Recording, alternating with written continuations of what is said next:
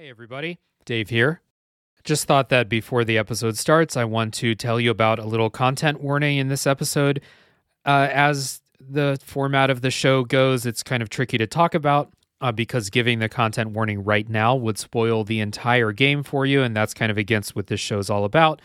So what I'm doing is the content warning will be right after the spoiler wall. If you check the episode, you'll see a timestamp for where that spoiler wall is. If you have any concerns about content in the game that may be distressing or, heavy for anybody, please check that content warning. It's right after the spoiler wall. It's the first thing I say after the music break.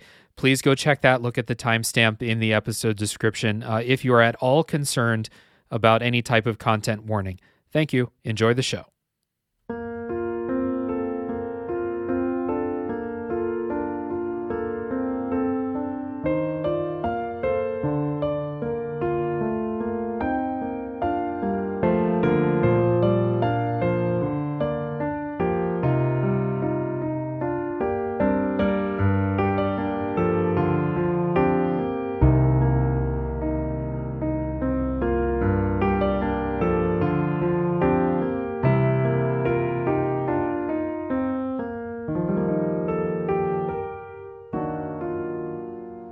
Hey everybody, my name is Dave Jackson, and this is Tales from the Backlog, a video games podcast where I bring in guests to talk about the games we play. My guest today is a friend of the show, a panelist on the wonderful Cane and Rinse podcast, Brian Edwards. Hey Brian. Hey Dave, how you doing? Good man, good to have you on the show. Yeah, I'm thrilled to be here. I think more than friend of the show, I think you can officially call me fan of the show. I think I've listened to every one now. I actually had a backlog of Tales from the Backlog, so I was able to sort through that. Now I'm current, so I'm really excited to be here. Hell yeah, good to have you, man. It's great having you on the show. I'm a big fan of Cane and Rinse, and so in case anyone listening to this isn't really aware of what Cane and Rinse is about, can you just explain that for a little bit? Yeah, so Cane and Rinse is a podcast that's been going on for 10 years now. I've only been a part of it for the last 2, where basically kind of like maybe a little bit more deep dives into individual games. So every episode or every issue, Leon would punch me for not saying issue. Not really, he's the nicest guy in the world. But every issue we cover a different game, and we basically do 50 episodes a year, and there's a kind of rotating cast of panelists. It's primarily based out of the UK, but obviously if you hear my voice, I'm not from the UK. They managed to let a couple of us Americans sneak on from time to time. So that's where I kind of started doing the whole podcasting thing, it definitely leads right into your type of show because kind of talking about games on a per game basis is kind of what we do. So it's neat to come and do it here.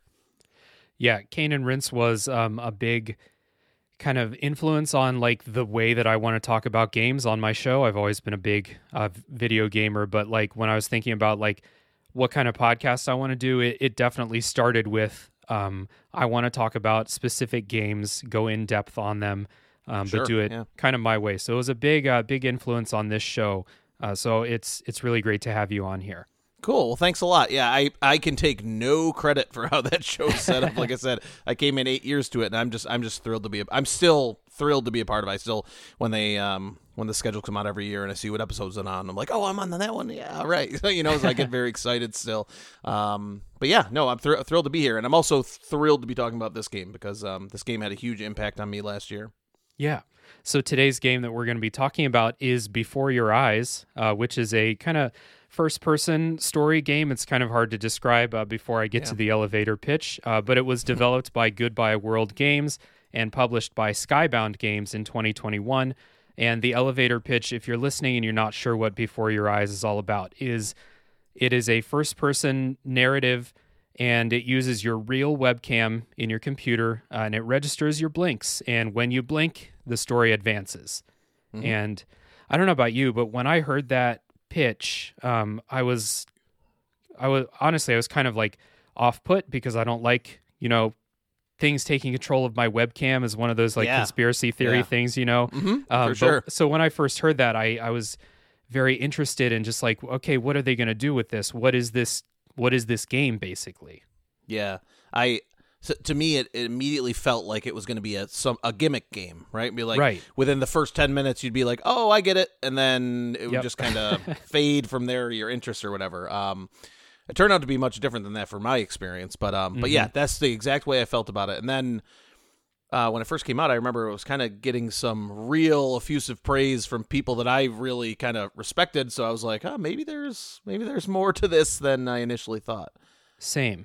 So I guess we can start with our like personal history with it since you brought that up. So what made you want to start playing Before Your Eyes? What got you interested? I'd be lying. I can't remember who the author was. It's terrible, but Polygon had a feature on Before Your Eyes. And not that I'm blowing myself up, but the video game filter on my work internet doesn't catch Polygon, maybe. Oh, okay. So every once in a while, I may, on a lunch break only, of course, I may slip on there from time to time. I remember reading kind of like you said, the elevator pitch for the game, but they were speaking of it way more positively than I probably would have imagined. So at the time, I mean, I had just bought a gaming laptop, like had it for about less than a month. So I was already itching for PC games to play, and here's this experience that's super unique to the PC. You need a webcam to play all the things you already said. So I want to say it was about a month after the game's release, I picked it up on Steam, and then again, not knowing really what I was getting into, I played it through almost entirely over the course of one evening. I kind of just sat down and played right through it, and then I've played through it a couple times since, and we'll talk about that in a little bit, trying to keep my eyes open to see things that I might have missed the first time around. Right, exactly. Yeah, I kind of had a similar introduction to the game as you, except it was, I think it was Jacob Geller on YouTube who was talking just so highly about this game, and I kind of, like... I kind of thought like you, like maybe this would be some kind of gimmick that, like you said, after 10 minutes, I'll be like, okay, I understand. It's time to move on. But I really trust Jacob Geller's opinion. And when he's talking so highly about a game like this, I kind of know like, oh, okay, there is something here, because he's not the type of person that would be so excited about a gimmick like that. Yeah. So yeah, I just kind of threw it on my Steam wish list, and when it went on sale, not that it's a super expensive game, but I don't know, my brain's broken in that way. When it went on sale, I picked it up.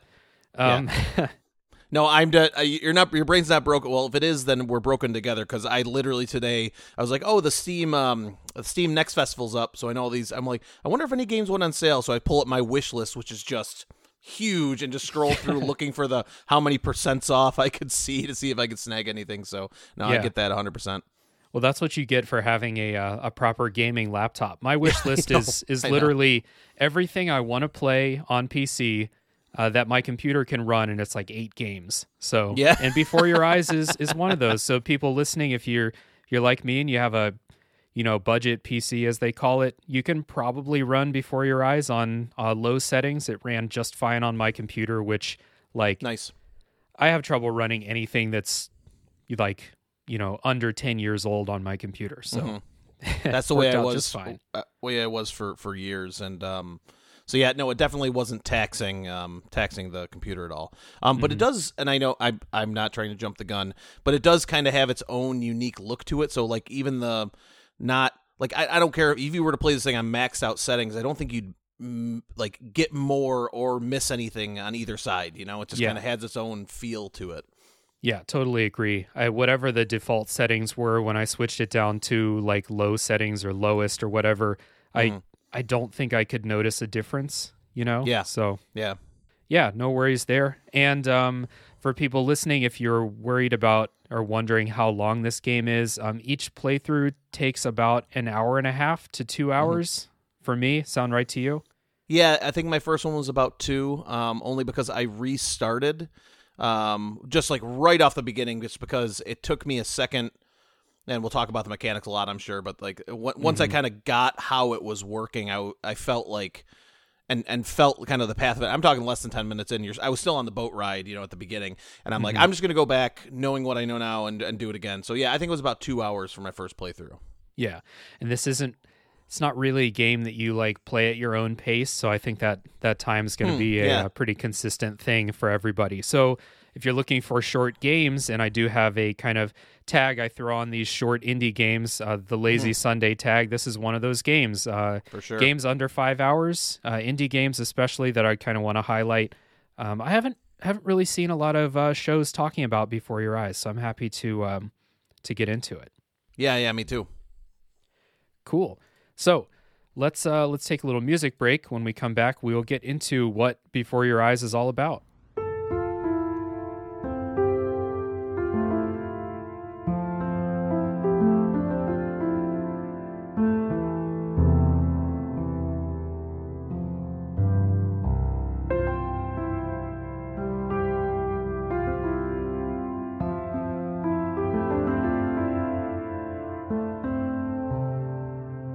So the story in Before Your Eyes is set up in a way, and we are not going to get into specific spoiler stuff in the episode before the spoiler wall, as we always do. This is a story-heavy game, so like the story talk before the spoiler wall is going to be very light, just kind of setting up what's going on, as always. But the story in Before Your Eyes is you are playing a character named Benny.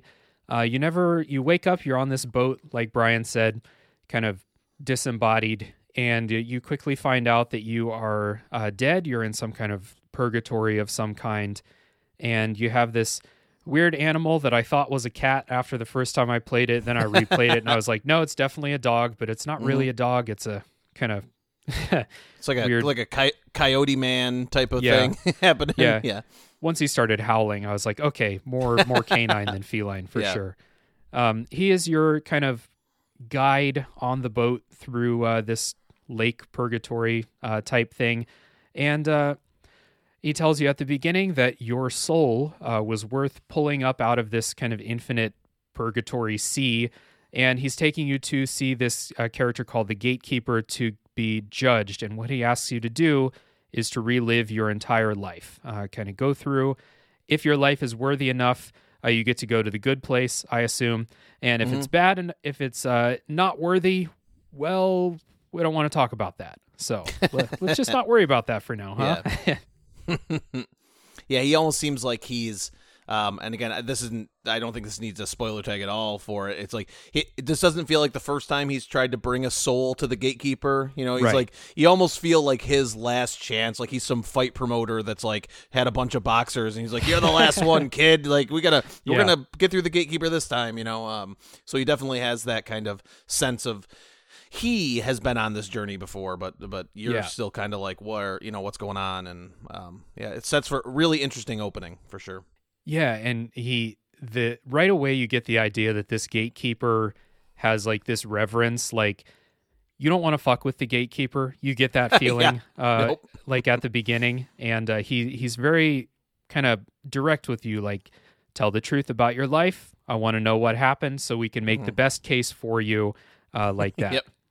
Yeah, like he's gonna be your defense attorney, kind of, when you get to this Gatekeeper. Like, hey, the Gatekeeper doesn't take any shit, so make sure you lay it out to me straight. What do you do? What do you do wrong? You know, where have you been? What skeletons do you have in the closet? Like those types. He doesn't come out and say it directly like that, but you definitely get that feeling that he's poking and prodding you to find out, what really happened in your life, type of thing. Right. Exactly. So, like, that's the story setup. You're just going through this character's life, named Benny. And I am not going to go any further into the story because we start getting into heavy spoilers much later in the story. But that's all that I want to say. I want people to play this game. Like I said, this takes an hour and a half, 2 hours of your time. If you can't tell by now, Brian and I are both very positive on it. Think you should play it. Yeah, so it's one of those. I feel like this is kind of becoming, especially with indie games, a trope where not a trope. That's the wrong word. I hate that word. But kind of like a common theme that you hear, like you want to go into this one knowing as little as possible. Yeah, and for most of those games, I agree. And somewhat like people were saying that a lot about Inscription this past year, and I played that game and I liked it a lot, but. Like, I knew a couple things going in, didn't really ruin or mar my experience, but if I knew certain things about Before Your Eyes, I can definitely say I wouldn't have been as taken aback by it. Right. So for sure, it's definitely, this is one of those games that I think earns that. If you can go in blind, no pun intended, absolutely do. Because it's I think it's all the better for it. Yeah, 100%. Yeah, I agree. I'm kind of like, Inscription's a good example. There's so many people that have brought up Inscription, and like I said before, I have a PC that can't run stuff. It can't run Inscription, so it's like people are like, Dave, I want to talk to you about Inscription. I'm like, okay, well, I don't know. I want to talk to you about Inscription, but I can't say anything, and I'm like, well, I can't play it, so yeah. Hopefully they get on that Switch port soon. I think that's going to be a thing that's coming out. But I hope so. But so like you said though, like with this one, I think it being such a short experience. I don't say short shouldn't be detracted. Like if anything, it should be an attractive kind of a proposition. It is because to that me. short, yeah, me too. That short experience is so chock full of unique and interesting things in this case that I think it really does. It's kind of that model, like you said, lazy Sunday afternoon game. You sit down, you play through it start to finish, and you can kind of have this one core experience with this thing. And I think just from the outset, again, without getting into any spoiler story details, it really has a compelling setup for sure. It does. And yeah, I guess just without saying too much, and this will be the final thing I say about the story, I think the story is really good, and it's something that I've been thinking about since I finished the game. The game the first time, and then when we talked about doing this episode, I played it again, and I've been thinking about it since I did it again. I really think this is a we'll talk about the main mechanic and how it plays into the story, but these things together, it really gives you an experience that is really memorable. Yeah, it has that way of making the mechanic or using the mechanic and making it so integral to the storytelling that I kind of can't imagine playing it. Like if they say, because this game got a lot of critical praise, so you would think that, hey, they'd want to port this to as many places, want to have as many people experience it. But even if you translated those controls to a button push or even like a motion sensitive thing, it just wouldn't have that same click to it. It's really difficult to explain until you've done it, and once you're in it for about 10 minutes, you get it, and you're like, oh, this is different. This is really, really unique. Yeah. And so that main mechanic, like we mentioned before, but time to kind of get into that, is blinking. And the game kind of taps into your webcam on your computer, and it has you go through a calibration. And so the way it works is it's not like literally every time you blink, it's specific parts in the story. So a scene will open up, you'll kind of mouse over these icons, you'll blink to like open up more of the scene so you can see more of what's going on or hear more dialogue. And then eventually a metronome starts going on the screen, and that's your cue. The next time you blink, this scene is over.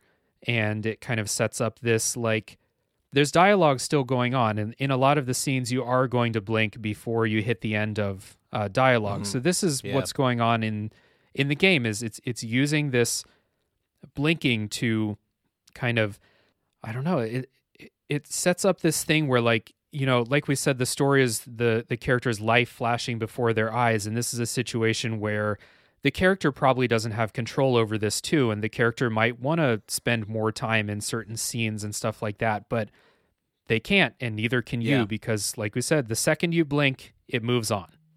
Yeah, exactly. And this is like you said, the setup for it is perfect, or the tutorialization of it is perfect, because like you said, you can kind of look or blink at things to open up scenes. So for an example, without going into any spoilers, like if your character's in a car, you might look out the window of the car, and then you see that, and you blink outside, and all of a sudden you can see maybe a city skyline, things like that.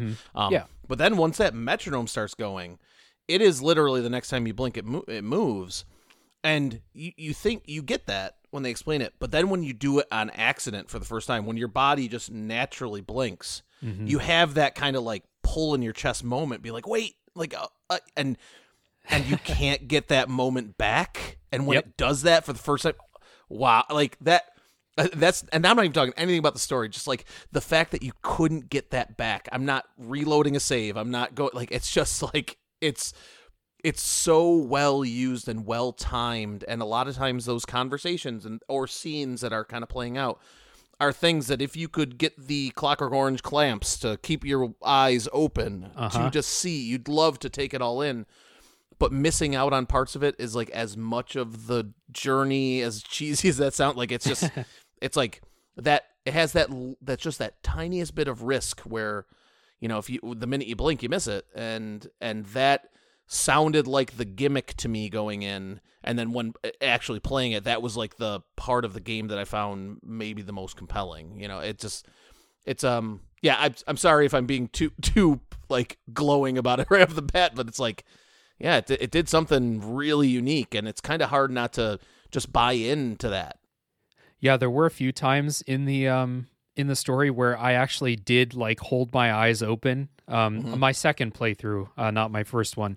But like you mentioned the Clockwork Orange thing, because you want to see what's going on. There's a couple things I want people to know. Number one, you're not going to miss like crucial story information if you accidentally blink. They give that stuff to you before the metronome comes up most of the time, or they give you that stuff in scenes where like later on they kind of play with the blink mechanic a little bit. Yeah. And so I just want people to know, like, you're not going to miss crucial story information because you blinked on accident. That's not an issue. And the other thing is, if you do hold your eyes open, like an unnatural amount of time, the game will comment on it. The characters will say stuff. Yeah, they will. It's pretty cool. Yeah, the way it reacts to you attempting to to circumvent that system or whatever, to maybe just get a few more seconds out of it. The game is very quick to let you know, like, hey, we know you're looking in on something now that you maybe not that you shouldn't be, but just like, oh, you're still here kind of situations. You know what I mean? It's pretty neat without really breaking that fourth wall, but just enough to kind of poke at you to be like, okay, it's okay to blink now. You can, you can move on from this. So my second time through, I did the exact same thing that you're talking about. Like, just try like those kind of like feel my eyes getting a little red or whatever, opening them up. And what I found is that doing that, by the end of the playthrough, I just stopped even trying because it was like almost taking away from that experience a little bit. But it's so interesting that as the further you go on through the game, they start playing with that mechanic and turning it not on its head, but just putting you in situations where or even uncomfortable situations where you might want to blink just to make that uncomfortable situation stop. And that was a real interesting part of the game to me, because for so long you're just worried about blinking and missing it, and then now you're maybe put in a situation where you just want to blink because you want that to be over, and that was a really interesting kind of twist on it. Yeah, they definitely, like, you would think that opening and closing your eyes is an extremely simple thing with very limited uses in the game, but they really thought of everything, I think, in the way that they mix that up a little bit. And I'll talk about that after the spoiler wall, the ways that they do that. But it is, it's very cool. Brian, one question for you, though. I have to have to address this. Did this blink mechanic work for you reliably, like throughout your entire playthroughs? Yes, it did for me. But what I will say is I noticed, for the magic of the audio editing for the podcast, you can't see the room I'm in right now is quite dark behind me. There's one light kind of above me, but where I play this is not where I normally record the podcast. It was upstairs where I live, and I had a really bright background next to me. And what I would find is that sometimes a reflection or just like a playing of lights might trigger something. So what I found the best way to play this was actually with no backlight behind me, just kind of the light from the webcam, the little blue light on my face, and I had no issues when I did that. But the wall that was behind me was kind of like this really light blue, and it almost registers as white, on the webcam. So I had a couple issues there, but mostly reliable. Was it pretty good for you? So the first time I played it, I got through about half the game with it working fine, and then I had some issues where I'd go through the calibration, and the calibration would be perfect, and I would be like, okay, let's start the game, and it just wouldn't work. And so I was playing it at night, and my apartment is reasonably well lit, I feel like, but they do tell you when you calibrate, like, play in a well lit space, don't do this, don't do that, they have instructions for you. And so the second time I played it, I followed those instructions more. I played it during the day. I made sure, like you said, like I kind of turned my setup so that like I was facing the window so the light would come onto my face, Yeah. That helped a lot.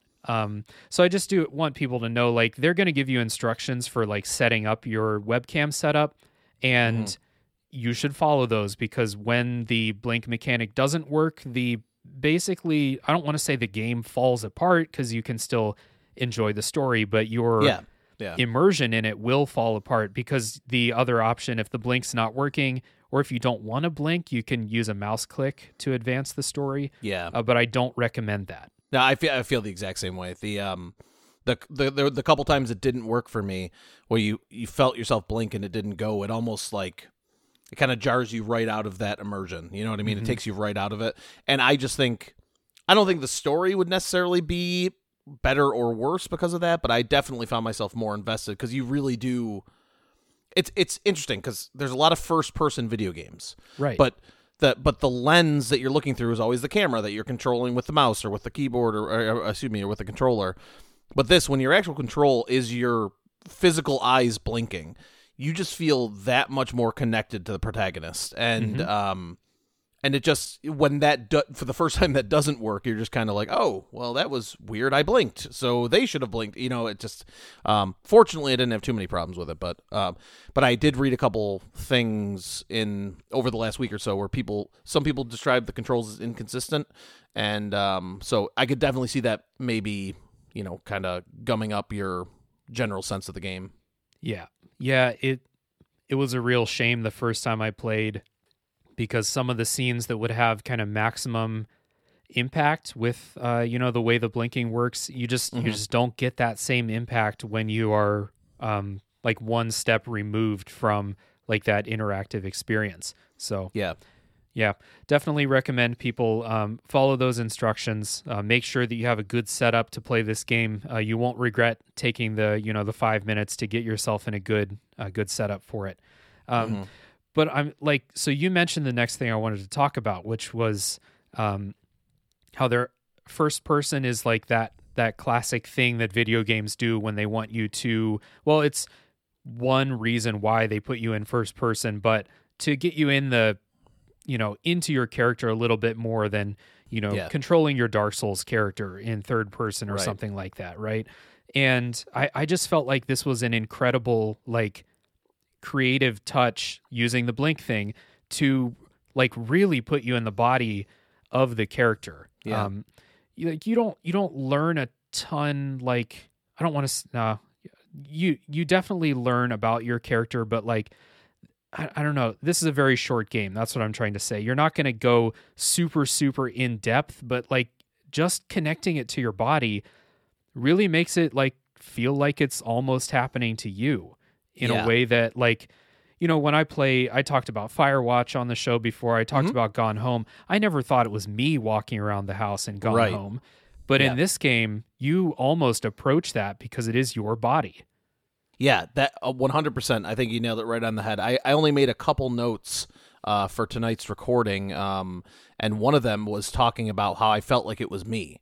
Like it to the point where, and I think the story is affecting on a number of levels, especially if you have certain experiences in your own life. The story can hit you in a couple different ways. But yeah, really attaching that to your physical actions. And we're not talking about like, oh, I'm really doing the Soldier Boy and Just Dance for Connect. You know what I mean? Like, yeah, your body was doing all that, but like this had a real, there's something about the blinking mechanic that added an emotional resonance to the playthrough that I frankly wasn't prepared for. Like, I've been emotionally affected by games. I go up and down. Sometimes it's normally where I am in life, right? Like, in some parts of my life I could play play The Last of Us Part 2 and feel next to nothing. In other parts of my life, I hear the opening theme song to Kingdom Hearts and tears come to my eyes. You know what I mean? So it's like, yeah, exactly. It's a roller coaster. But putting you in that real first person situation it made everything that they wanted to hit a little bit harder for me. And so, which I'm assuming was very much by design, because this is another thing about this game that I think it's very tightly designed, because it has to be for the narrative it's trying to get across. Yeah. So like I often, when people ask me like, why do I love video games so much? Because I've said it on the show before, I think, but like I don't watch a lot of movies. I don't watch a lot of Netflix anymore. I play games in my free time, as well as, podcast stuff and other hobbies and stuff. But like games are my preferred media for entertainment, like by far, like way higher than anything else. And like the interaction that like connects you to a video game, even in something like, Dark Souls or games that are not emotionally resonating with people. Not to say no one resonates with Dark Souls, but you know what I mean. That's sure. What I kind of tell people is like this interaction, it hits me and it connects to me in a way that other media just can't do unless it's like the top of the top. Like the best TV show ever made will hit me the same way that a good video game will hit me. It's just, how I get on with it.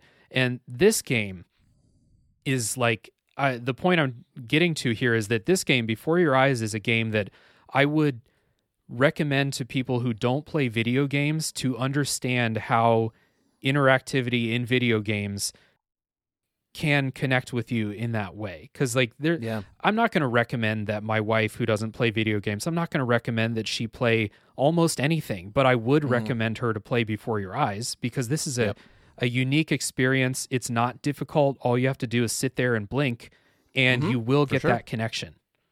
Yeah, that's really well said. I hadn't made that connection independently, but now that you say it out loud, that's 100% right.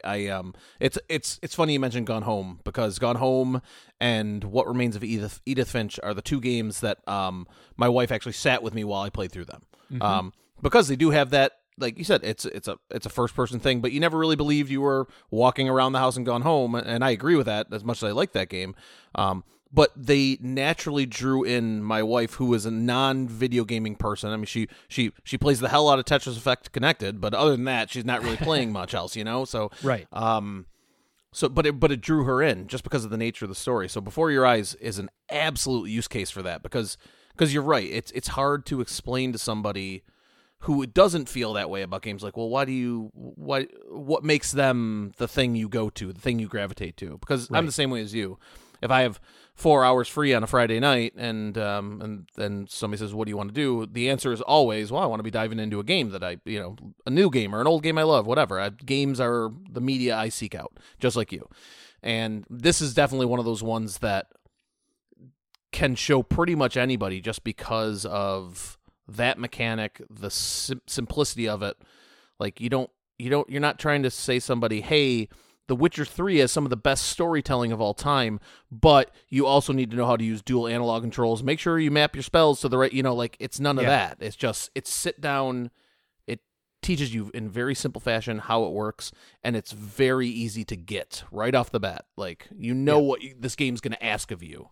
And that's unique, because like again, not to just talk about just like game after game after game, but like I'm playing a couple new open world games right now in Dying Light 2 and Horizon Forbidden West, and I'm enjoying those games, but the first like 5 to 10 hours of both of those games are just like riddled with new mechanics and new this and new that, and like trying to explain to somebody, oh no, the story of Horizon's really cool once you get past all the stuff that you don't know how to do and don't interact with on a regular basis. Before Your Eyes is the absolute antithesis to that, where it's like, sit down, calibrate your thing. All right, you blink to move on. Good, let's go. And that's pretty cool. Yeah, 100%. It's really special, and like, there's not a whole lot of games, even ones that I've covered on this show, even ones that I loved growing up, that I would recommend to people who don't play video games or like don't like video games, But this is definitely one that I think earns that because of just the simplicity, like you said. And this is like, it just got me thinking about like how I never considered that this form of interaction would be possible in video games, which are interactive in some way, all of them. Mm-hmm. But I never thought that like, this is different from VR. I never thought that like my body would be connected to the game that I'm playing. And it feels different from VR in that way to me. Yeah. VR, you're putting on a headset, it's you're doing different. stuff, right? You can't, like, even as immersive as VR is, and I played a couple VR games that I loved. I mean, just loved, but again, like, you're physically wearing a helmet. I mean, you can't. No amount of immersion is going to take you away from the fact that you're, the dog's going to bark, but it's going to be not in your game. It's going to be behind you on the couch. You know what I mean? Like, it doesn't have that. And where this is just it's kind of its own unique style of immersion.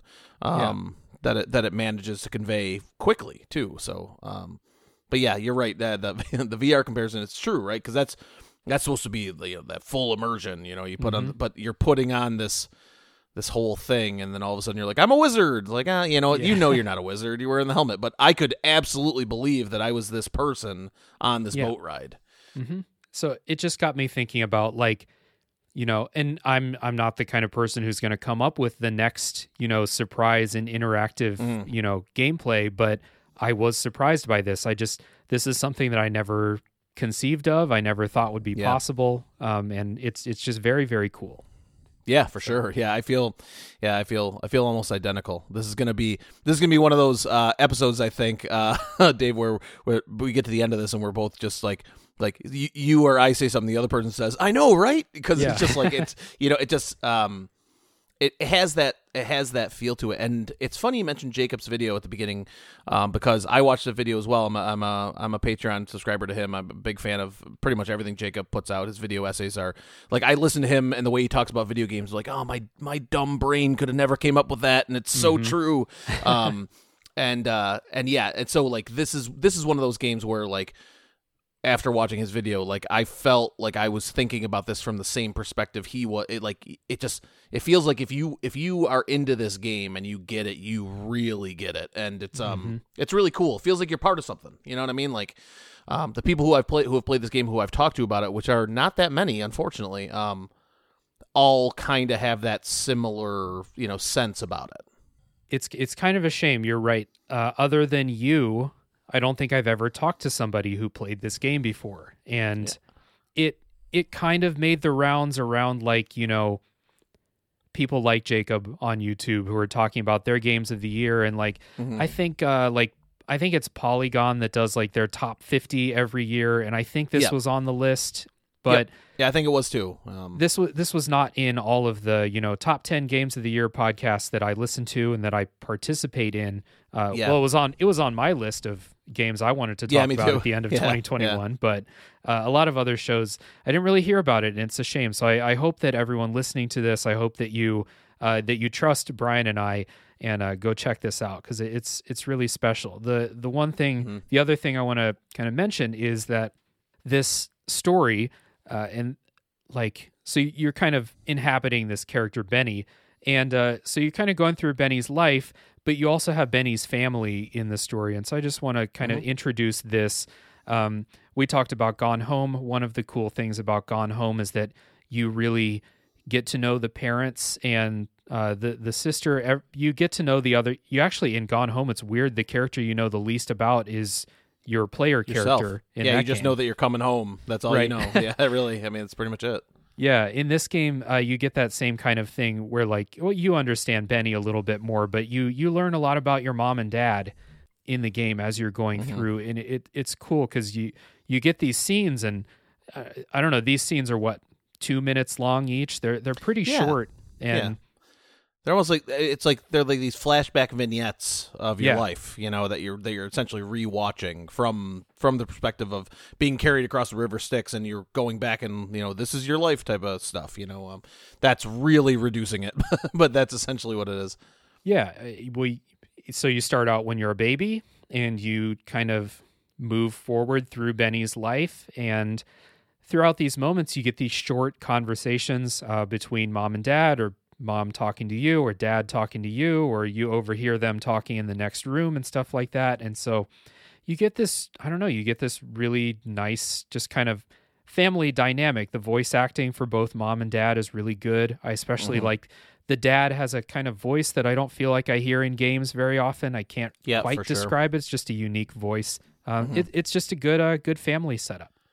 Yeah, it feels very natural, and I think that's one of the cooler things about it is that, and I have no problem with prestige voice acting and things like that, but like none of these people feel like they're playing a character; they're just kind of being who they are, which is a unique skill set in and of itself, and you just don't see a lot of it ever. Normally when you're playing through these games, there's like very defined characters, and these characters are well defined, but you're getting snippets to their regular life. You're not seeing them on these grand stages. You're just seeing them like, after dinner or like on a car ride, like where they're at their most normal, like all of us at our most normal. We're just kind of chilling at home or whatever. And to make that compelling and believable is an achievement in all by itself. So I really kind of became very invested in the relationship that the mom and dad had, and then kind of like with things that happened with the mom later on in the story. And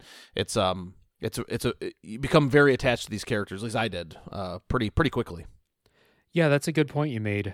We talked about how we kind of felt like this game was happening to us, like we felt like we were the character, and that's a lot easier to do when you're hanging out with your family after dinner, or like one of the biggest events in the first part of the game is your family gets a cat, and like.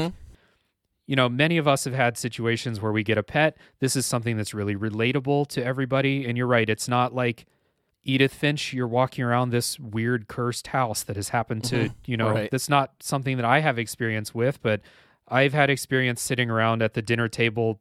My parents are having a boring conversation. They don't make an effort to make this like, not every conversation is this deep thought provoking thing or, like you said, you're not on a grand adventure. You're just a kid, a normal kid, playing the piano. Yep. Learn it. Yeah, exactly. Doing normal kid stuff, having normal kid problems, feeling normal kid stress, and like having that, interaction with your parents. And, it all feels so normal without feeling generic. Like it's just well done. Subtle. It's very subtle. And its subtlety makes it even more effective, at least for me. Yeah, definitely. I think it's really hard to make something that is simple but not boring. Subtle is a good way to say. It's a really tough balance to strike, and I think they did a good job. Yeah, for sure. Yeah. So we're going to take a little music break, and then you're going to listen to some of the music. We're going to come back and kind of round out the non-spoiler section. Just a little chat about what the game looks like and what it sounds like.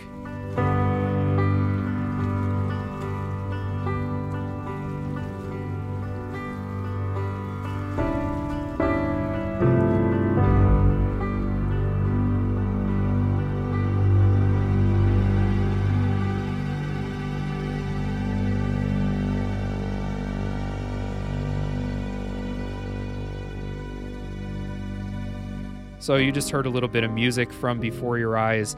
And Brian, I'm curious, like one of the kind of things that I think about with music is like I'm kind of separating soundtracks into like Death's Door is an episode, like as we're recording, it's the most recent episode to be released of this. It'll be in the past when this comes out. But Death's Door is a soundtrack that like I listen to a lot outside of the game because it's for sure. It's big, it's memorable, it has these like crazy electric guitar riffs and stuff like that. I really like it. I don't feel like Before Your Eyes is that kind of soundtrack. It's well, what do you think first before I give my opinion? No, I'm sure if the history so far of the show goes, we're probably going to agree on that. No, I listen to a lot of video game soundtracks. I know my family with it just because they'll want to listen to what my 4-year-old son calls actual music because he's 4. Right. But I listen to a lot of video game soundtrack, and Before Your Eyes never comes up on like a rotation. But it's just because. And not to just repeat everything I just said about the story, it's just it's more contextual, it's more subtle, and they have this. So you mentioned before that Benny's a piano player, and they have these piano pieces and these themes that kind of and motifs that kind of repeat themselves, and they only become more meaningful the more you play the game.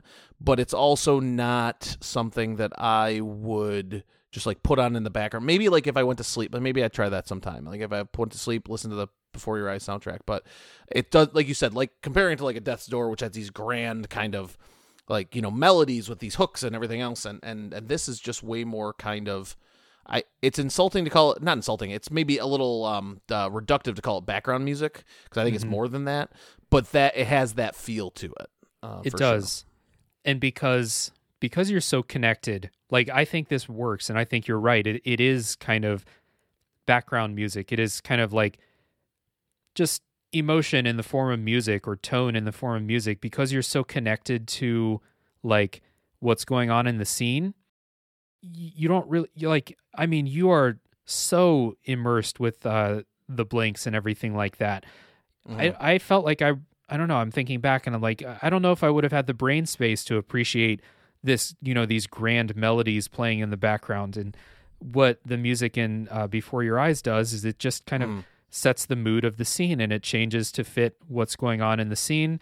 Like you said, you have those kind of recurring motifs as you go on through the story that kind of bring back the emotion and the memory from earlier in the story a little bit. Yeah. It's like a lot of times if a game doesn't have music that I listen to outside of the game, then sometimes I forget to mention it in the episode or something like that. But in this, it just, it fits so well. It's not, the music is not the focus the way it might be in a different game.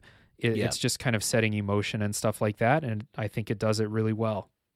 Yeah, it's like I'm trying to think of a smart Jacob Gallery word for this, but it's like very experiential, like like it's tied to the experience. That like in the game it feels very appropriate. It feels appropriately placed, and they hit some real thematic tones, especially with those piano pieces, and we'll talk about that in a little bit, I'm sure. And but yeah, it's very supplemental. There's the word I'm looking for. It adds to the experience, but it's not its own thing. Like when you go into, and since you talked about Death's Door, and I literally listened to that episode last night, the Death's Door episode, which was very good, by the way. But that soundtrack has like bombast, you know what I mean? Like you go into a new area, you go to the lair of the Frog King, and it's just those swampy tones, and like you said, it has very memorable things. And it's not to say that this soundtrack isn't memorable. It's just not that. It's not meant to be theme music for a new area. This is just kind of like the soundtrack of somebody's life without being a mixtape. It's just kind of there, and it works. Like you said, I think it works very well. It's just maybe not, it serves its purpose, I think. Right.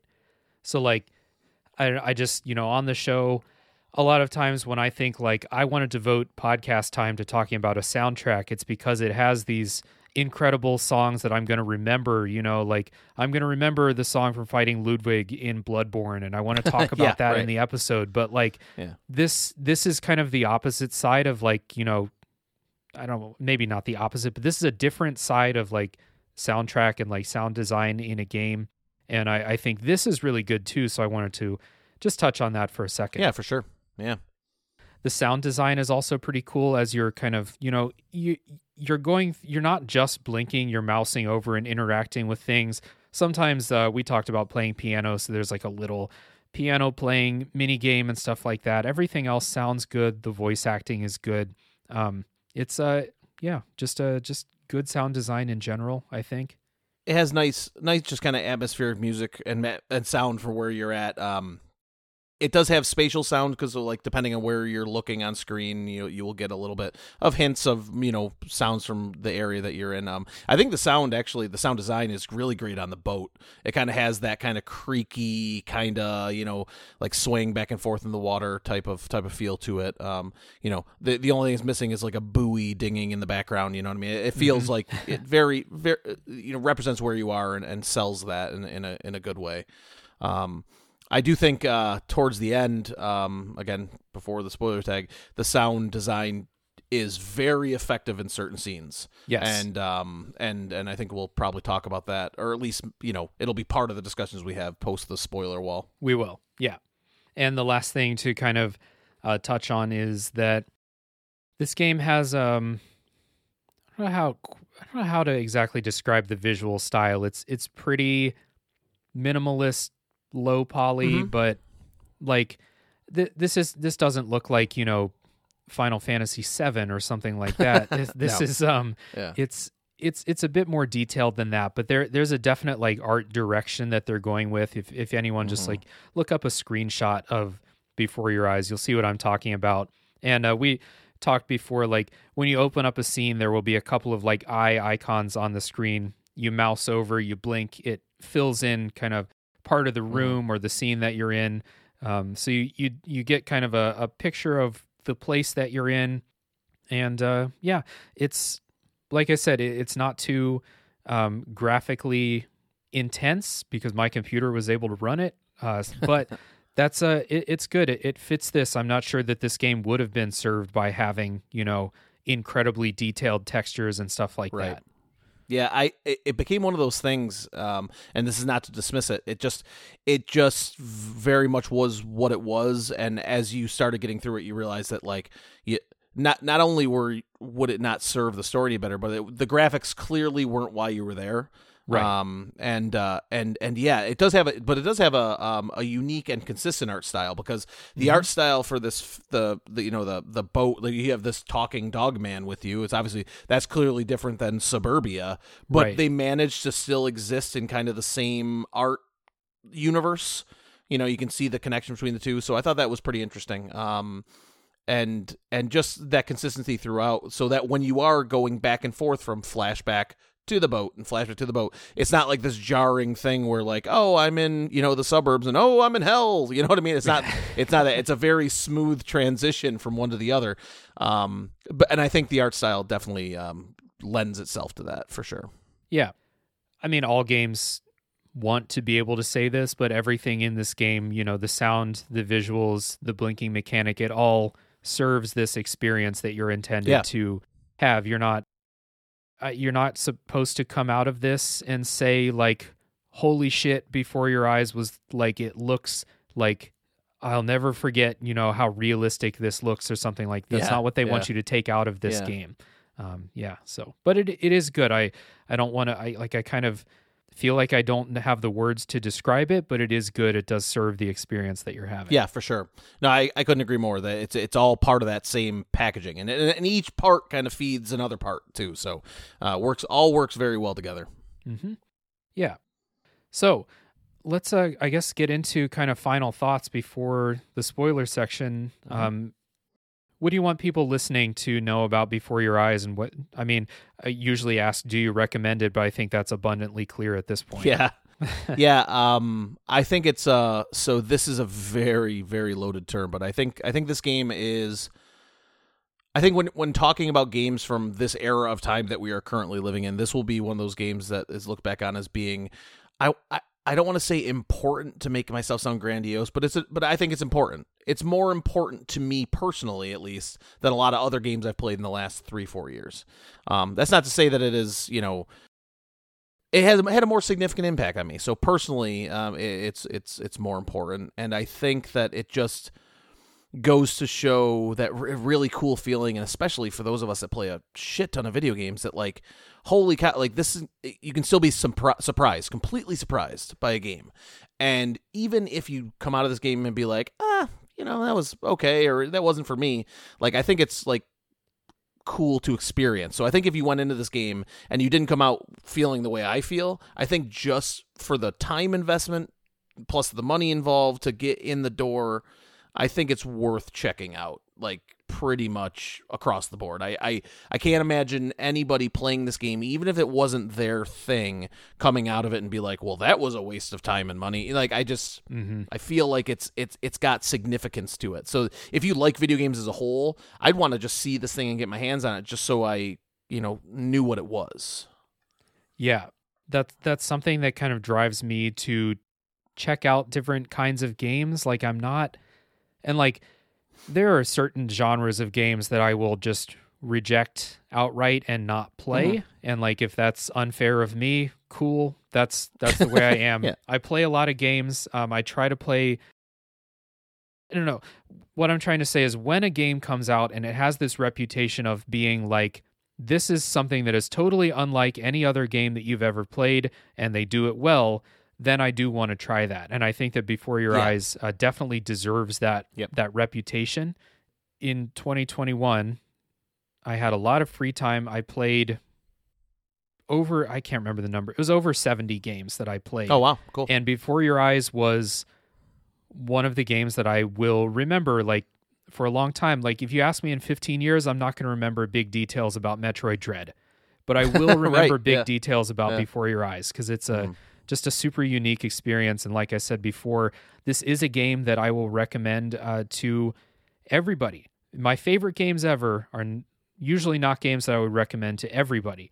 I know there's not going to be there are people that will not enjoy playing Bloodborne as much as I do, but Before Your Eyes is something that I think anyone can enjoy. My dad, who's, to the best of my knowledge, never played a video game, I think he could play this and enjoy it, and that's a really special thing that I don't think many games can claim. Yeah, that 100%. Yeah, well said. Yeah. So, little housekeeping before we go into Spoiler Town. Brian, first off, where can people find you, and where can they find Kane and Rince? So you can find me. I'm at BrianTendo64 on Twitter. It was the best I could do that late in the game. I apologize. And I have a blog on there. It's brianbabelson.com. I literally just started. I've written like 5 things. So, and I am not consistent. So mostly on Twitter, I just post dumb stuff about things I like. And then Kane and Rince is at Kane and Rince on Twitter, and we also have a Kane and Rince Patreon where you can get episodes early and get access to things like we have monthly Patreon exclusive podcasts, things like that, which I'm very little involved with the producing of, but I am happily still subscribed to the Patreon to enjoy.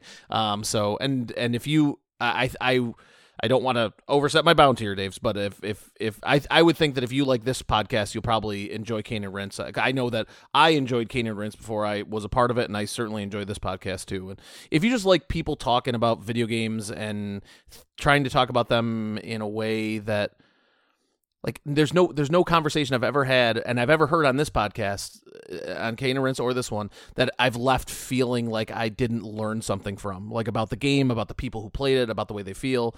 And that's just kind of the way I feel about both these shows. So yeah, if you like this one, you'll probably like that one. And if you don't, that's cool too. Like what you like. Well, if you don't like this show, I'm not sure why you're still listening an hour into the recording, but definitely recommend people check out Kane and Rince. Consider contributing to the Patreon. Kane and Rince is one of 2 things that I'm a patron of on Patreon. Thanks. It's very, That's awesome. very deserving of that. But like I said, they've been going for 10 years. They have covered, I think, over 500 games at this point. Yeah, well, this will be. I think we're on episode or issue. Sorry, Leon. We are on issue. I think we just recorded the Kingdom Hearts issue 2 days ago, and I think it was 506. So they're well on their way. Again, I've only been a part of it for the last 2 years, so I can't claim credit for most of it. But right, but if they're, what I'm trying to say is that if you like a video game, chances are Kane and Rince has talked about it at some point, so you can go back and find it. And I definitely highly recommend it. I will put links to all things Brian and Kane and Rince down in the episode, thank you. The show notes down there, so people can find it easily. And for anyone that's going to tap out now because you don't want to be spoiled on Before Your Eyes, and I do recommend that. I do recommend you stop listening now and go play the game. It takes 2 hours. Come back later. Brian and I will be here waiting. But if that's you, if you want to tap out, thank you for listening this far. If you want to support Tales from the Backlog, the best ways to do that is to subscribe, leave ratings and reviews. You stick it to, we'll just say by leaving a 5-star review on Apple Podcasts, you're sticking it to Joe Rogan over on Spotify. Yes. So do that. Yeah, big fan of that. And if you leave a 5-star rating on Spotify, you're sticking it to whoever is doing bad things at Apple. I'm sure somebody is. So there's got to be somebody. Please leave ratings and reviews. That's very helpful. Also, I'm very active on Twitter and Instagram. That's at Tales from the Backlog on Instagram and at TFTBL Pod on Twitter. Those links are in the episode description as well. I also do a podcast called A Top 3 Podcast, where each episode, not issue, Brian, Leon. Each episode, my buddies from high school and I pick a topic. We do our top threes in that topic. Sometimes we talk video games. Most of the time we just talk about food, though. That's where we're really in our element. So check out A Top 3 Podcast if that's interesting to you. That's a good time. We are going to take a break. When we come back, it is full spoiler time for Before Your Eyes.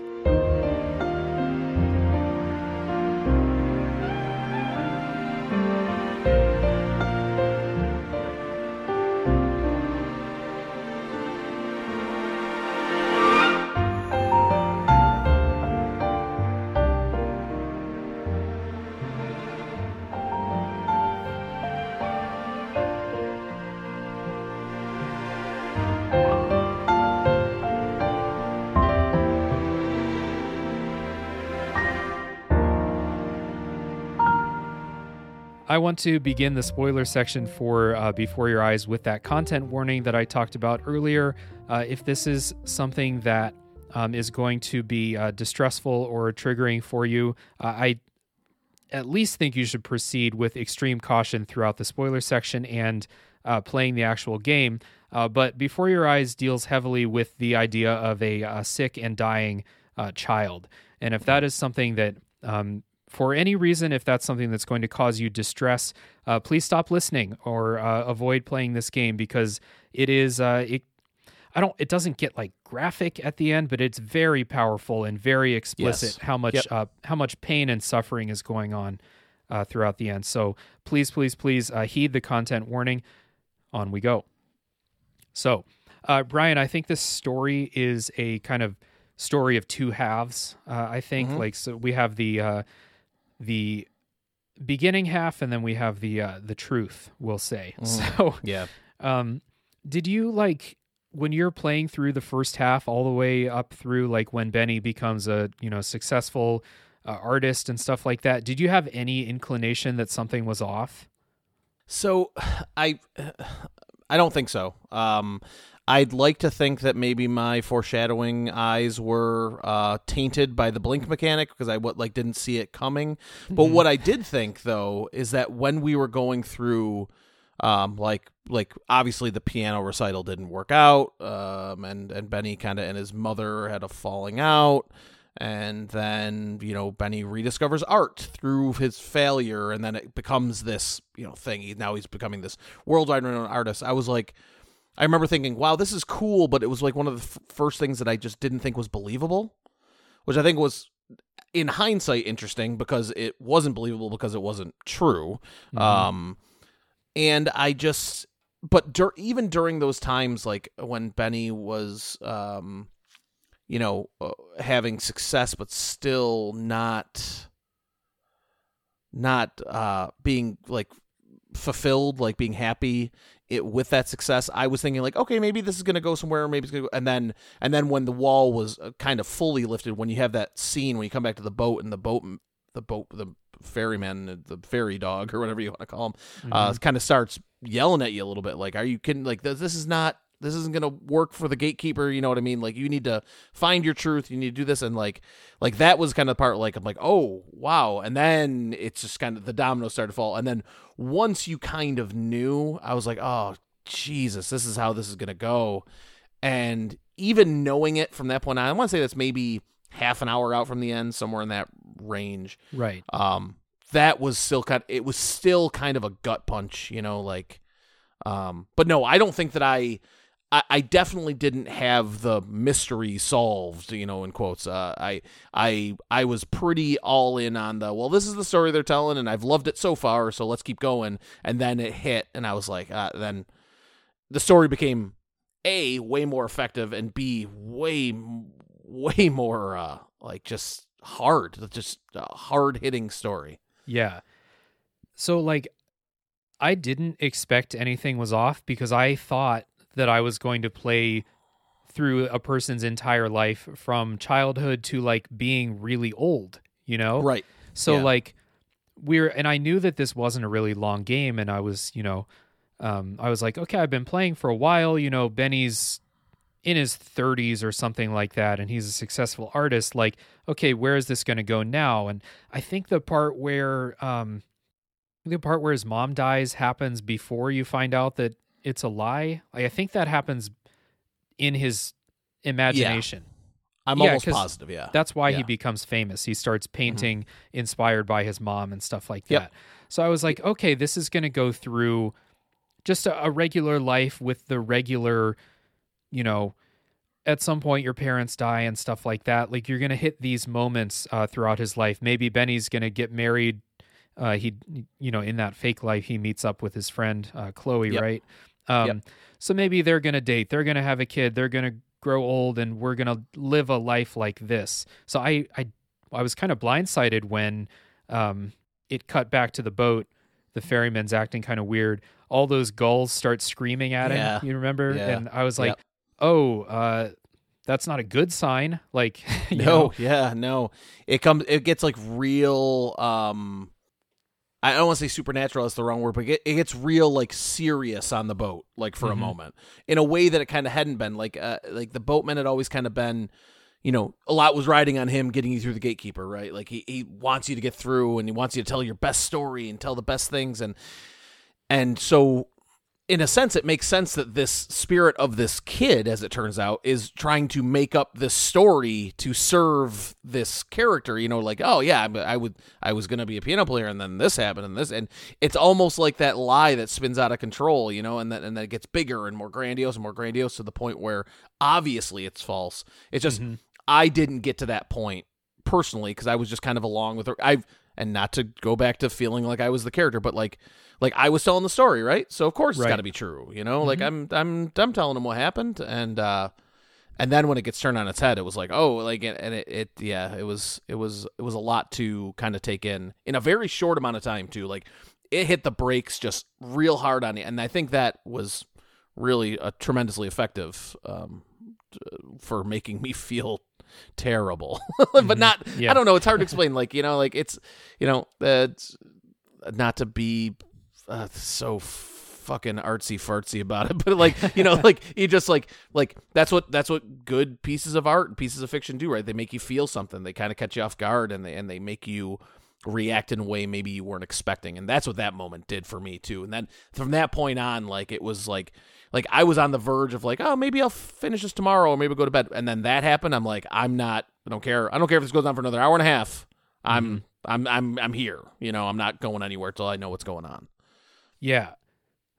I guess so. Like, number one, I am almost never clued in on foreshadowing or possible unreliable narrators or anything like that. I'm very like in the moment when I watch movies, when I play games. If there is a twist, I will 99% of the time be blindsided by it. I'm just never looking ahead.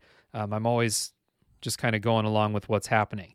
The only thing in this game that kind of gave me that, like, hey, that was weird, and they never kind of expanded on it, was those kind of interstitial scenes with the ringing phone, or the one where you're walking to the door when it's all dark outside and stuff like that.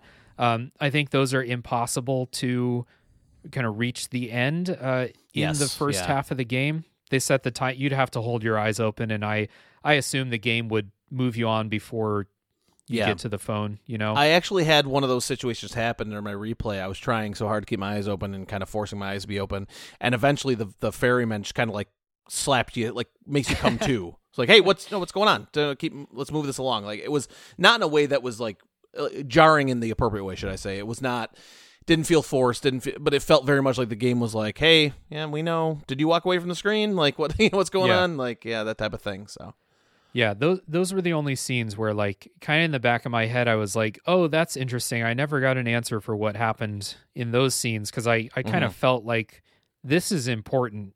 It has a little bit more gravity than the average scene, and then you never got an answer for it in the first half. So that was the only thing, but I wasn't thinking about that at the time. I was very much like, oh, cool, good for Benny. He's a successful artist, and he just met his childhood best friend, possible girlfriend, depending on what you say. Possible romantic interest there. Yep, exactly. It's interesting in the first half, I guess, before we move on. Interesting, there are a couple of like kind of fake choices. That sounds mean. I never got the feeling that this would be a kind of branching paths type narrative. No, but yeah.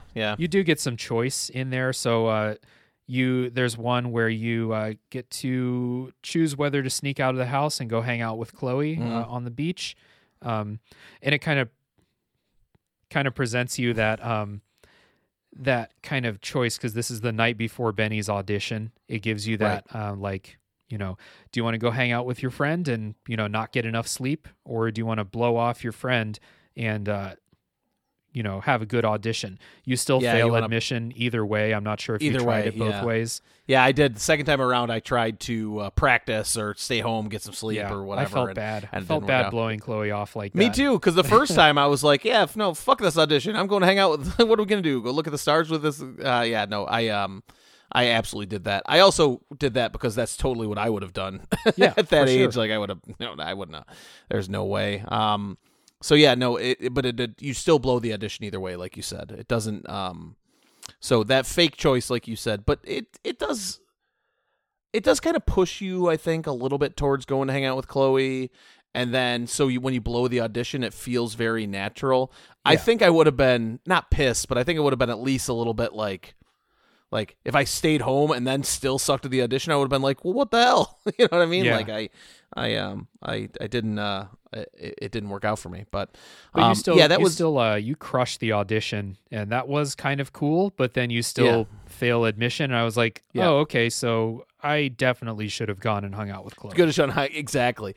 So, and the thing that and this is it becomes a recurring theme towards the end. It's a recurring theme for the whole game because it's not that long, but like just that you can feel that vicarious living your mother's doing through you. Yeah.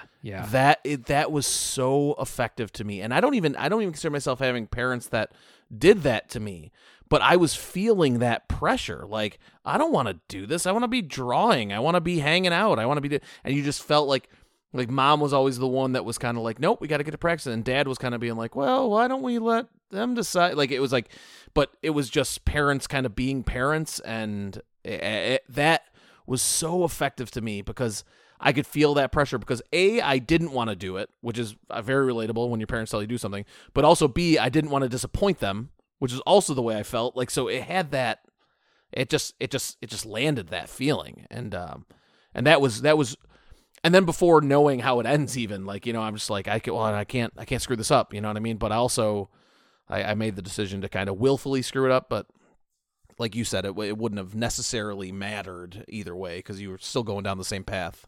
So and there's another choice where it's either after the audition or before it, where you're looking at some sheet music and you have a choice to crumple it up and throw it out the window or kind of save it. And, mom says, okay, keep practicing, try again next year. And you can, you throw it out the window and stuff like that.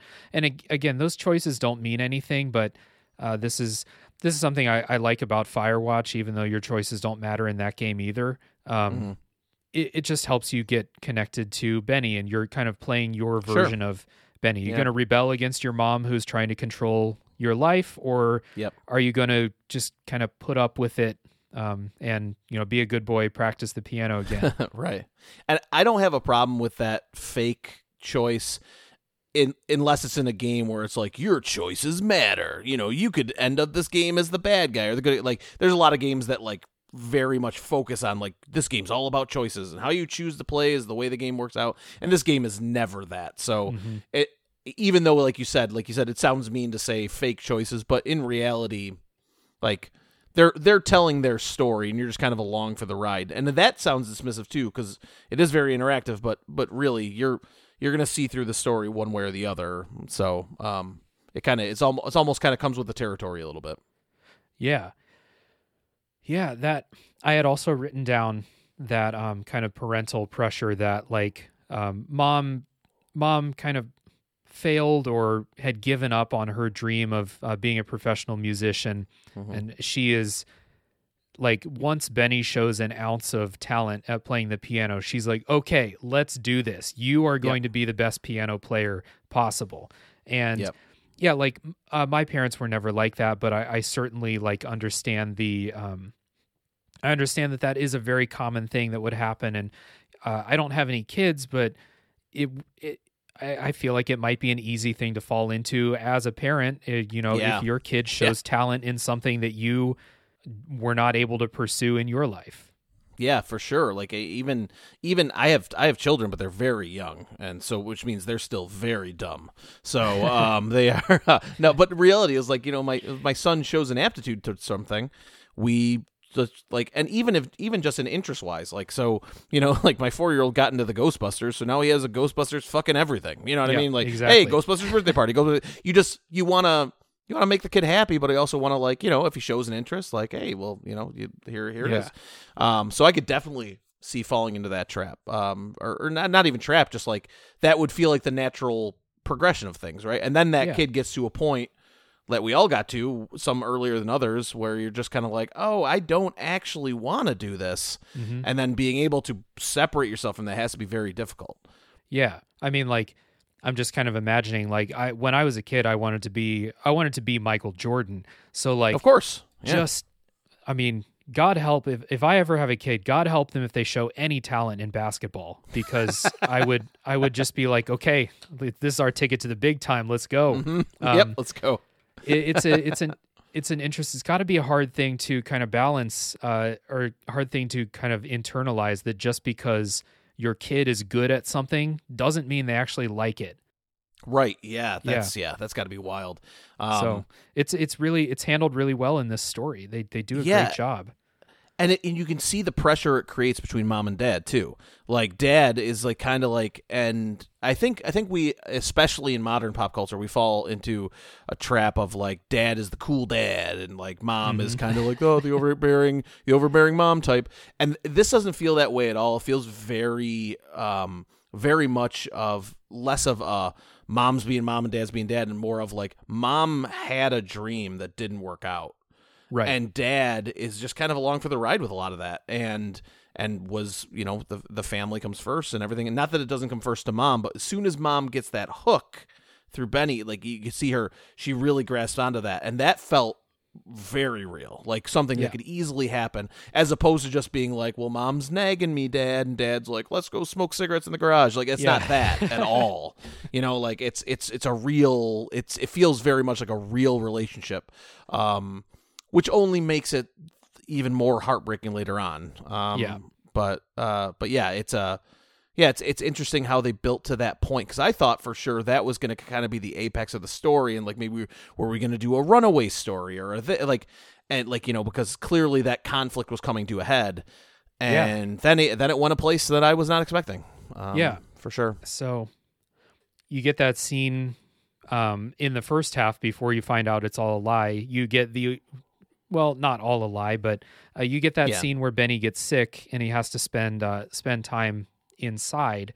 And I don't know, I didn't read into this at all. I had like, when I was a kid, I had mono, so I missed school for an extended time. And this just kind of was like, oh yeah, you know, this happens. Sometimes this happens.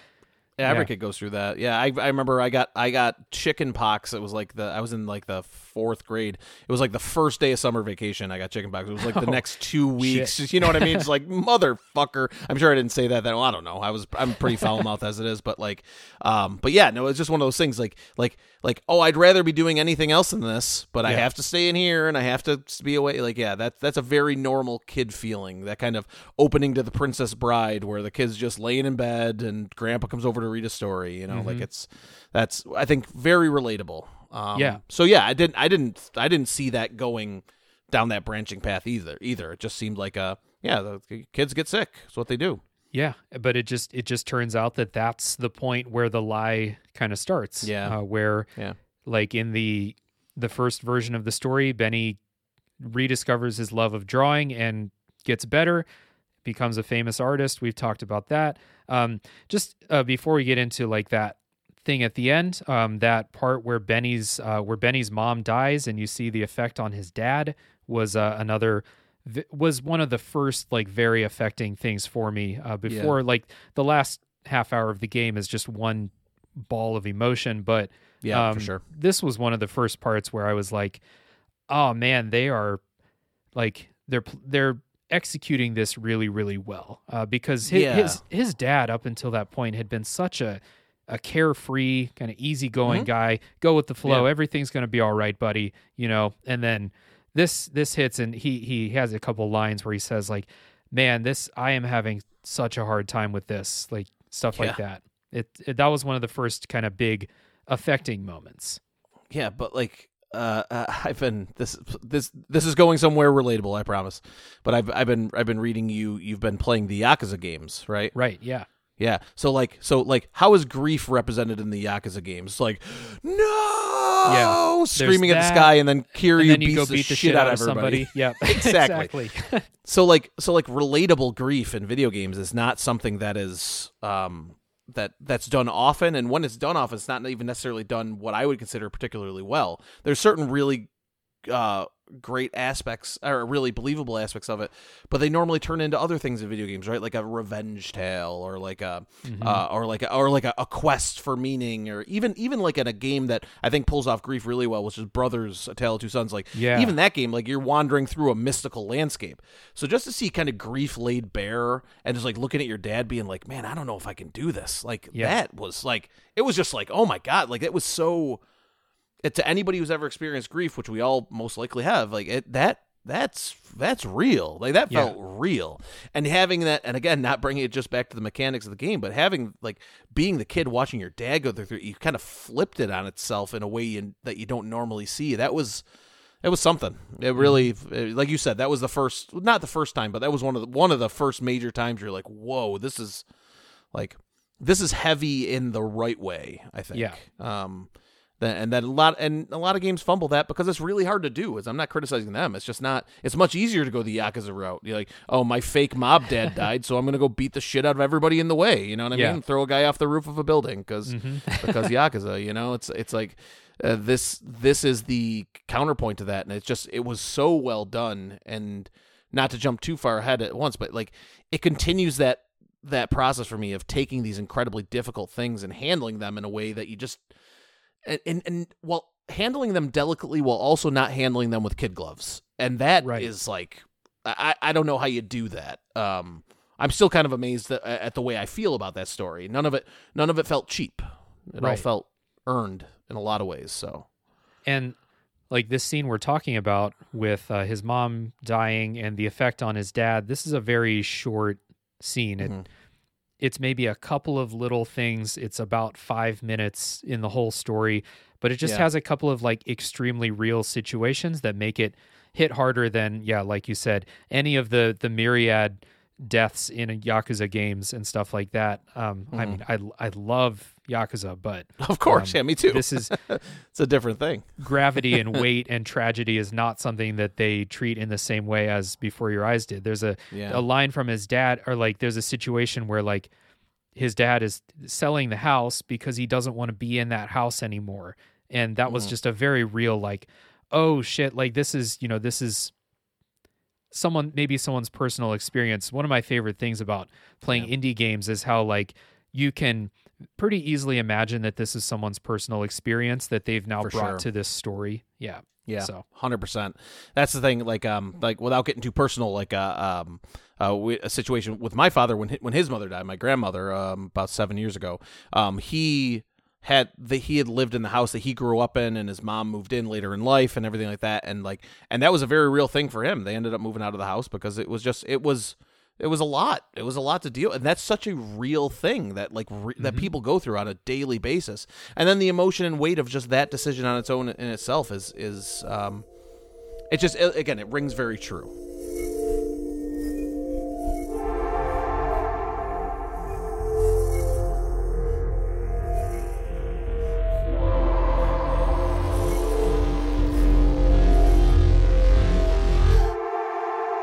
So yeah, that part with Dad kind of finishes, and it's a pretty quick run to this first kind of like end of the the live version of the story. When Benny gets famous, he meets he meets Chloe again.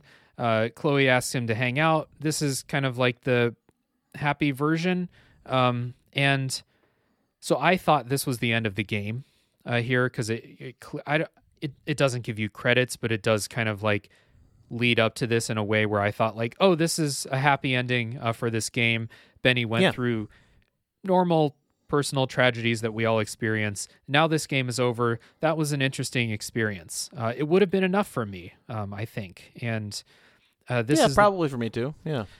I think this, so after this part, and this is before the seagull starts screaming at you, you get to kind of recount the story a little bit.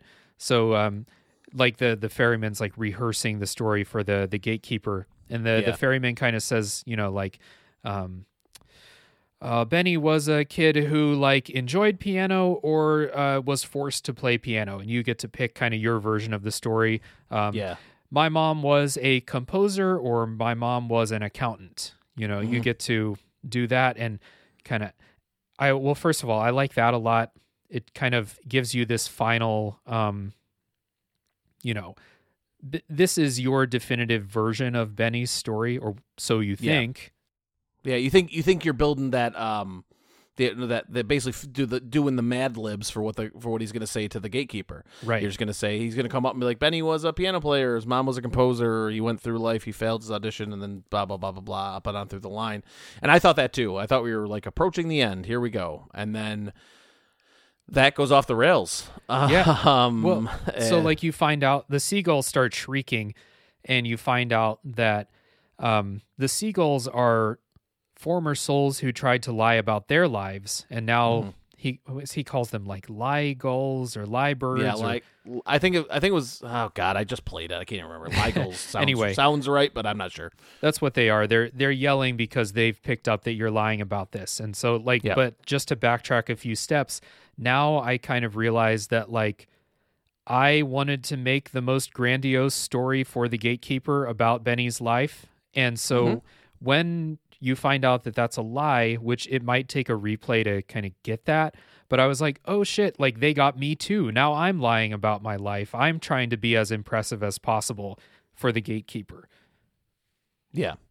Yeah, it's definitely setting that up. Like you're trying to, so now you're trying not only to satisfy your own life and your own story, but you're trying to satisfy the boatman, you know, like, because he's very, obviously has some sort of stake in whether or not you get through. He wants a win, you know what I mean? Like and you're, so yeah, like I wanted to tell the best story, like cuz clearly I'm thinking, me being Benny and the player at the same time, that only the brightest and best and greatest people are going to get to go to this other side, right? Yeah. So you don't want to tell just an average tale about a guy who, you know, was like, you know, meddle around, like, you know, no, like, I was this artist, I'm this artisan, I had a vision, you know, you have all these things you want to like convey, and it becomes very apparent very quickly, that that's not at all what they're looking for, which makes me feel good about my dumb life. You know what I mean? Exactly. Like, you know what I mean? Like, but like what they're looking for, what the boatman's looking for, and what he kind of encourages you to do, as you start to go back, is to sort through the lies and tell the story, what really happened. Yeah. And he gives you this, like, this sense of gravity where like he was kind of friendly, you know, like, I'm going to talk me through this. It's going to be okay, you know, but once he finds out you're lying, he's like, hey, cut the shit. Like, this is serious stuff. You have to tell me the truth. Yeah. It's one of those situations where, like, if I didn't know anything about the game going in, I would be, at that point, I'd be like, is this turning into a horror game? Like, is this going to be like a, you know what I mean? Like, it has like those, and then you look back on those scenes you were talking about before, like walking in the dark, like the phone ringing, going to the door. Like it has like some of those that would be maybe ominous overtones if it wasn't for the fact that the game was kind of leading you down a different path. But like you said, it has gravity. Yeah, it really does. Like you start to realize that this is your shot. And if not, you're going to be flying around the boat screeching at the next liar that comes along. Mm-hmm. Exactly. And, and that's, it starts to become very real very quickly. So he kind of like takes you back through the first kind of, I don't know, a few years of Benny's life, those first 5 scenes or so. I thought this was cool. You start to just like play the game again at the same pace that you do the first time, but he's like, no, I don't care about this scene on the beach with your mom. Yeah. I don't care. Move on. So he pushes you forward. And then you get to those scenes where the phone is ringing, and this is the first kind of change to the blink mechanic where he says, okay, keep your eyes open as long as you can. And if you blink, he's like, come on, dude, eyes open. Keep them open. This is important. Exactly. Yeah. We need to know what happened here. You can't forget this. Yeah. Yeah, exactly. So there's two of those scenes. There's the one where the phone is ringing and you find out that your grandpa had died, the one that mom was really excited about him visiting to show off Benny's piano playing, I think. Maybe actually I think both of these. So the other one is you find out that your cat had some kittens, and then it looks like coyotes or something have killed the kittens outside. Both of these are like what I assume is just first experiences with death for Benny. Yeah. And trauma kind of like just suppressed, which like that makes a lot of sense, especially for that age. You kind of compartmentalize and put things in boxes to kind of, make yourself still be able to be a happy kid without, kind of this overarching fear of, the impending doom coming at you or whatever. Yeah. And for me also the death of a pet, I think, was the first kind of experience with anything like that close to my life. So for that sure. was something I definitely understood. So you get your answers for those, and this just kind of sets you on that path, and you quickly get to that part where Benny gets sick, but then I think, is this one of those scenes where you have to close your eyes and hold them shut, or I think that comes in later, but you overhear the doctors. Yes, yeah. So your eyes are, I think you're pretending to sleep, if I remember correctly. Yeah. And you're overhearing the doctors kind of talking about what's going on with you, and you're hearing your mom and dad's reactions to it. Right.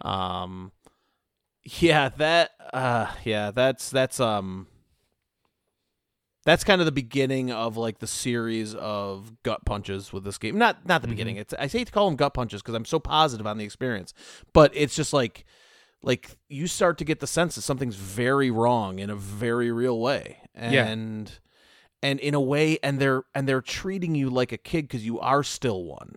So you're not in on it. You know what I mean? You have that control taken away from you in the sense that they're trying to protect you, but you're being protected through being ignorant of your own situation in some ways. And that's anything. Anybody who's ever had a kid who felt like an adult was feeding them a line of crap, you know that feeling. You can slip right back into that feeling. Like, why aren't they telling me this? They can't trust me with this information. They don't think I can handle it. All those feelings.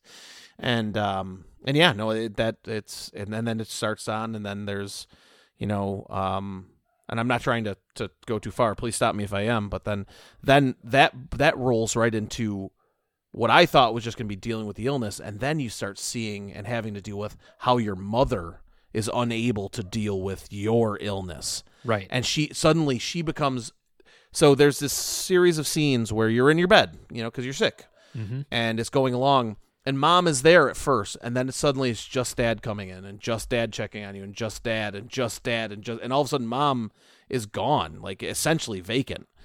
And it's because, and as you find out, and dad tells you this at one point, like she's a wreck.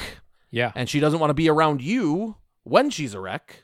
So she's just not really being around you. And that's like, oh my God.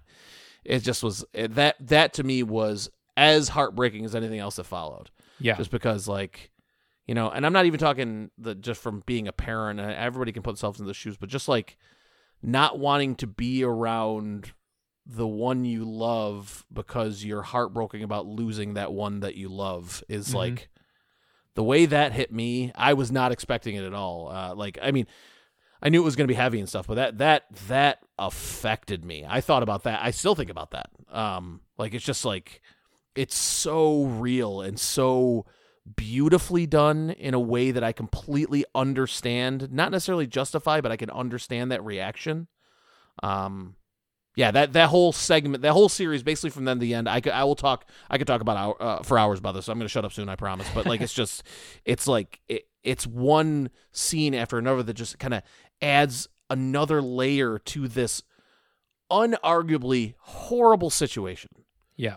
that nobody in that story is in control over. It just is. It just is happening, and each individual is dealing with it in their own way, and all the way that they show each individual dealing with it, including Benny themselves, it's all so realistic to me, for being a potential path that anybody could take while dealing with this immense level of grief. Yeah.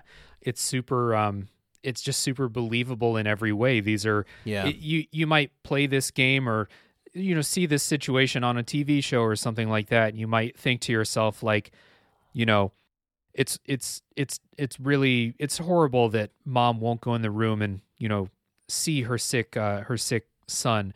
But it's definitely not something that you can say, like, I would definitely not do that. Like that's not a realistic. This is a very normal thing. And I like how you said so they are treating you like a kid, and that kind of unlocked this kind of memory. Like all of these scenes where you're getting dialogue and information about how people are handling it, they all happen with this mechanic where Benny closes his eyes, and like you have to close your eyes and keep your eyes shut.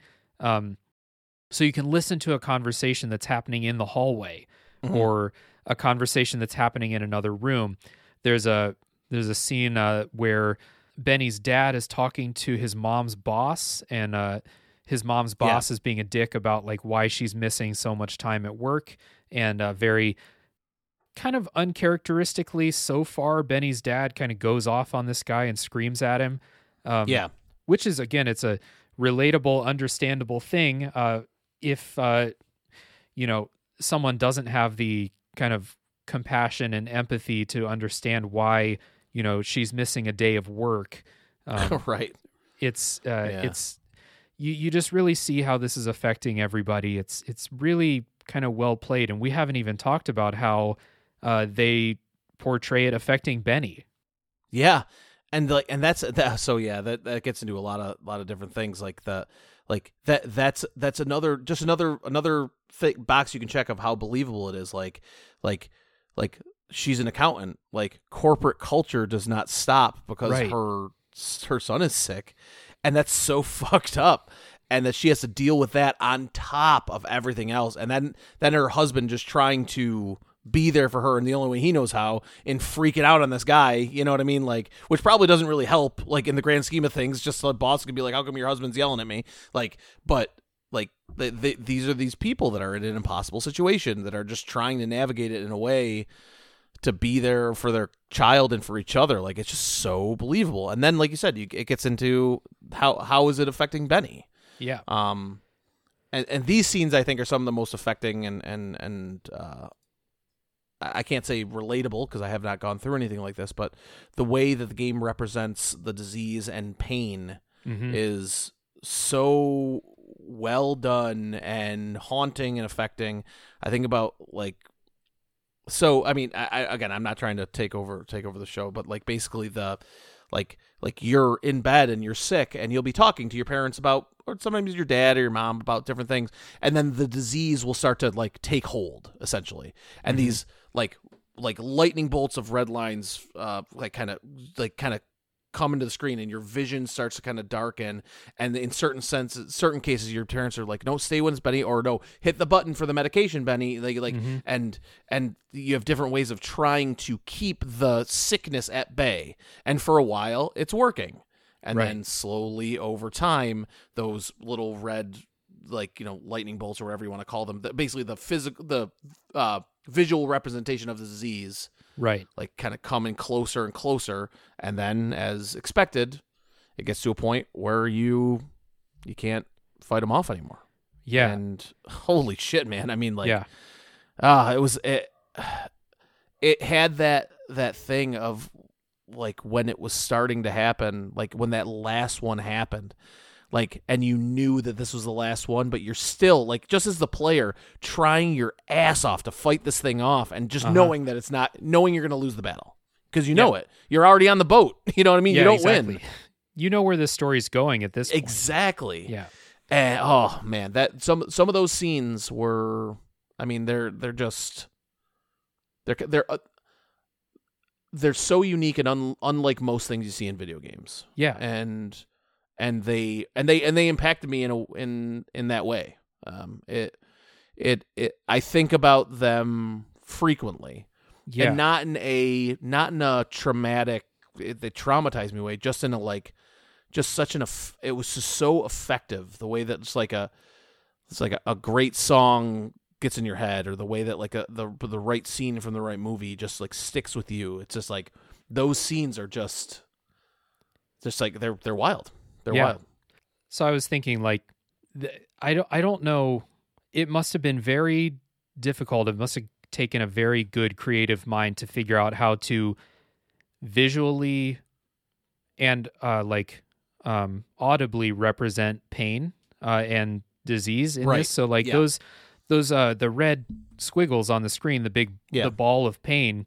It also comes with this great kind of humming, like throbbing sound effect that plays. Absolutely, yeah. And as it gets worse and worse, that sound starts to dominate what you can hear, and the ball of pain dominates the screen too. So at the beginning, you have your medicine, you have your orange juice, you have a sandwich, you have your morphine button. I don't know if it's morphine, but it's the drug button, you know. Yeah, the painkiller button or whatever. Right. Yeah, exactly. And so at the beginning, you get that. You get the red ball, you know, kind of faint humming in the background. You eat your sandwich, you take your medicine, you press the red button, it goes away. And you're like, okay, cool. And then the next time, it doesn't go away, it just gets smaller. And then the next time you try to take your medicine, but it melts away and you can't take it. And then you press the button does nothing. And then the next time you struggle to move your mouse. It kind of it slows down your mouse cursor speed way down.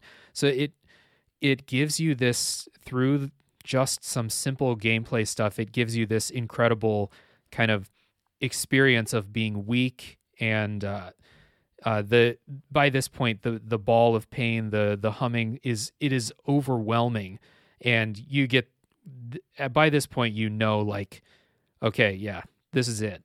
Like you said before, it's man, it's just like, and I'm like you too. This part where the disease is progressing and getting worse and worse. This is like, I just think about this like kind of, if I detach myself and think about like just how they just so masterfully represented this in a video game where you're still blinking and stuff, you're still doing that, so you're still connected to it, but they really thought about what is the best way to represent this in all inputs, visually, with sound. It's really, really good. And it's like, you get to a point here where I start crying both times I played this.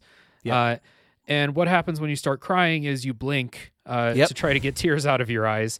And that just reinforces this. And sucks to say, this is a point where my webcam stopped functioning at one time. But I can imagine, I can't remember how the game sets it up, but I can imagine a situation, and I got the full impact of this even with some, this is a horrible time to exit out and go into the calibration screen, right? But right, yeah. That happened the first time I was playing. The second time it just kind of registered my blinks 3 out of every 4 times, so I didn't have to recalibrate. But I can imagine a possible scene where things start to speed up. You're going through the scenes more quickly because you're blinking more often, because I was crying during this scene. It's crazy. Yeah, I was sitting at the table that I was talking about upstairs, and just like, I was as much of a wreck as I can remember a video game making me. It was hitting every emotional center that I had, and it's all because of the reasons you just said. And I'm not just going to restate everything you just said, because it is the visual, the sound, the controls, all of it. But just that it took the control away. And this entire game is about controlling it with your eyes, right? You blink, you look, you blink, you look, you blink. And it's amazing how great that works, like a lot of the time. Even though if you have some technical skills, like, wow, it really can see my blinking, and it really reacts to me, and I'm moving things along, and I'm doing, and I'm this. And then they have all that control just wrested away. It's a master stroke of really effective and emotional storytelling. And again, I use this term before, and I'm not trying to repeat myself. It earns it in a way that most games just don't. It felt so real. Like it's hard to explain. And I don't want to talk in hyperbole. It's so strong, and the connection you have is just so there that describing it, even as I think well as we're doing it now, it doesn't do that feeling justice of when you're going through it, because I was tearing up, I was on the verge of crying at some point. The first time I played through it, I was on the verge of sobbing. I was a wreck, and and it felt just so potent, and it's an absolute testament to the way the game's designed, because you're not even the most effective books and movies that I've read and watched didn't get me to this level of feeling like I was there, and that is something special to me, for sure. Yeah. This is something where, like, only video games can give this level of, like, immersion is a stupid buzzword that, like, every open world game is called immersive at this point.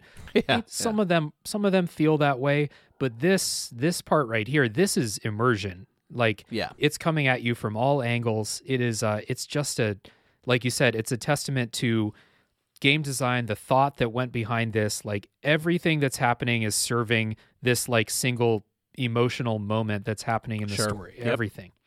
Yep.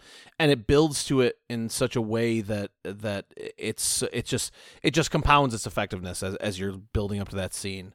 Mm-hmm.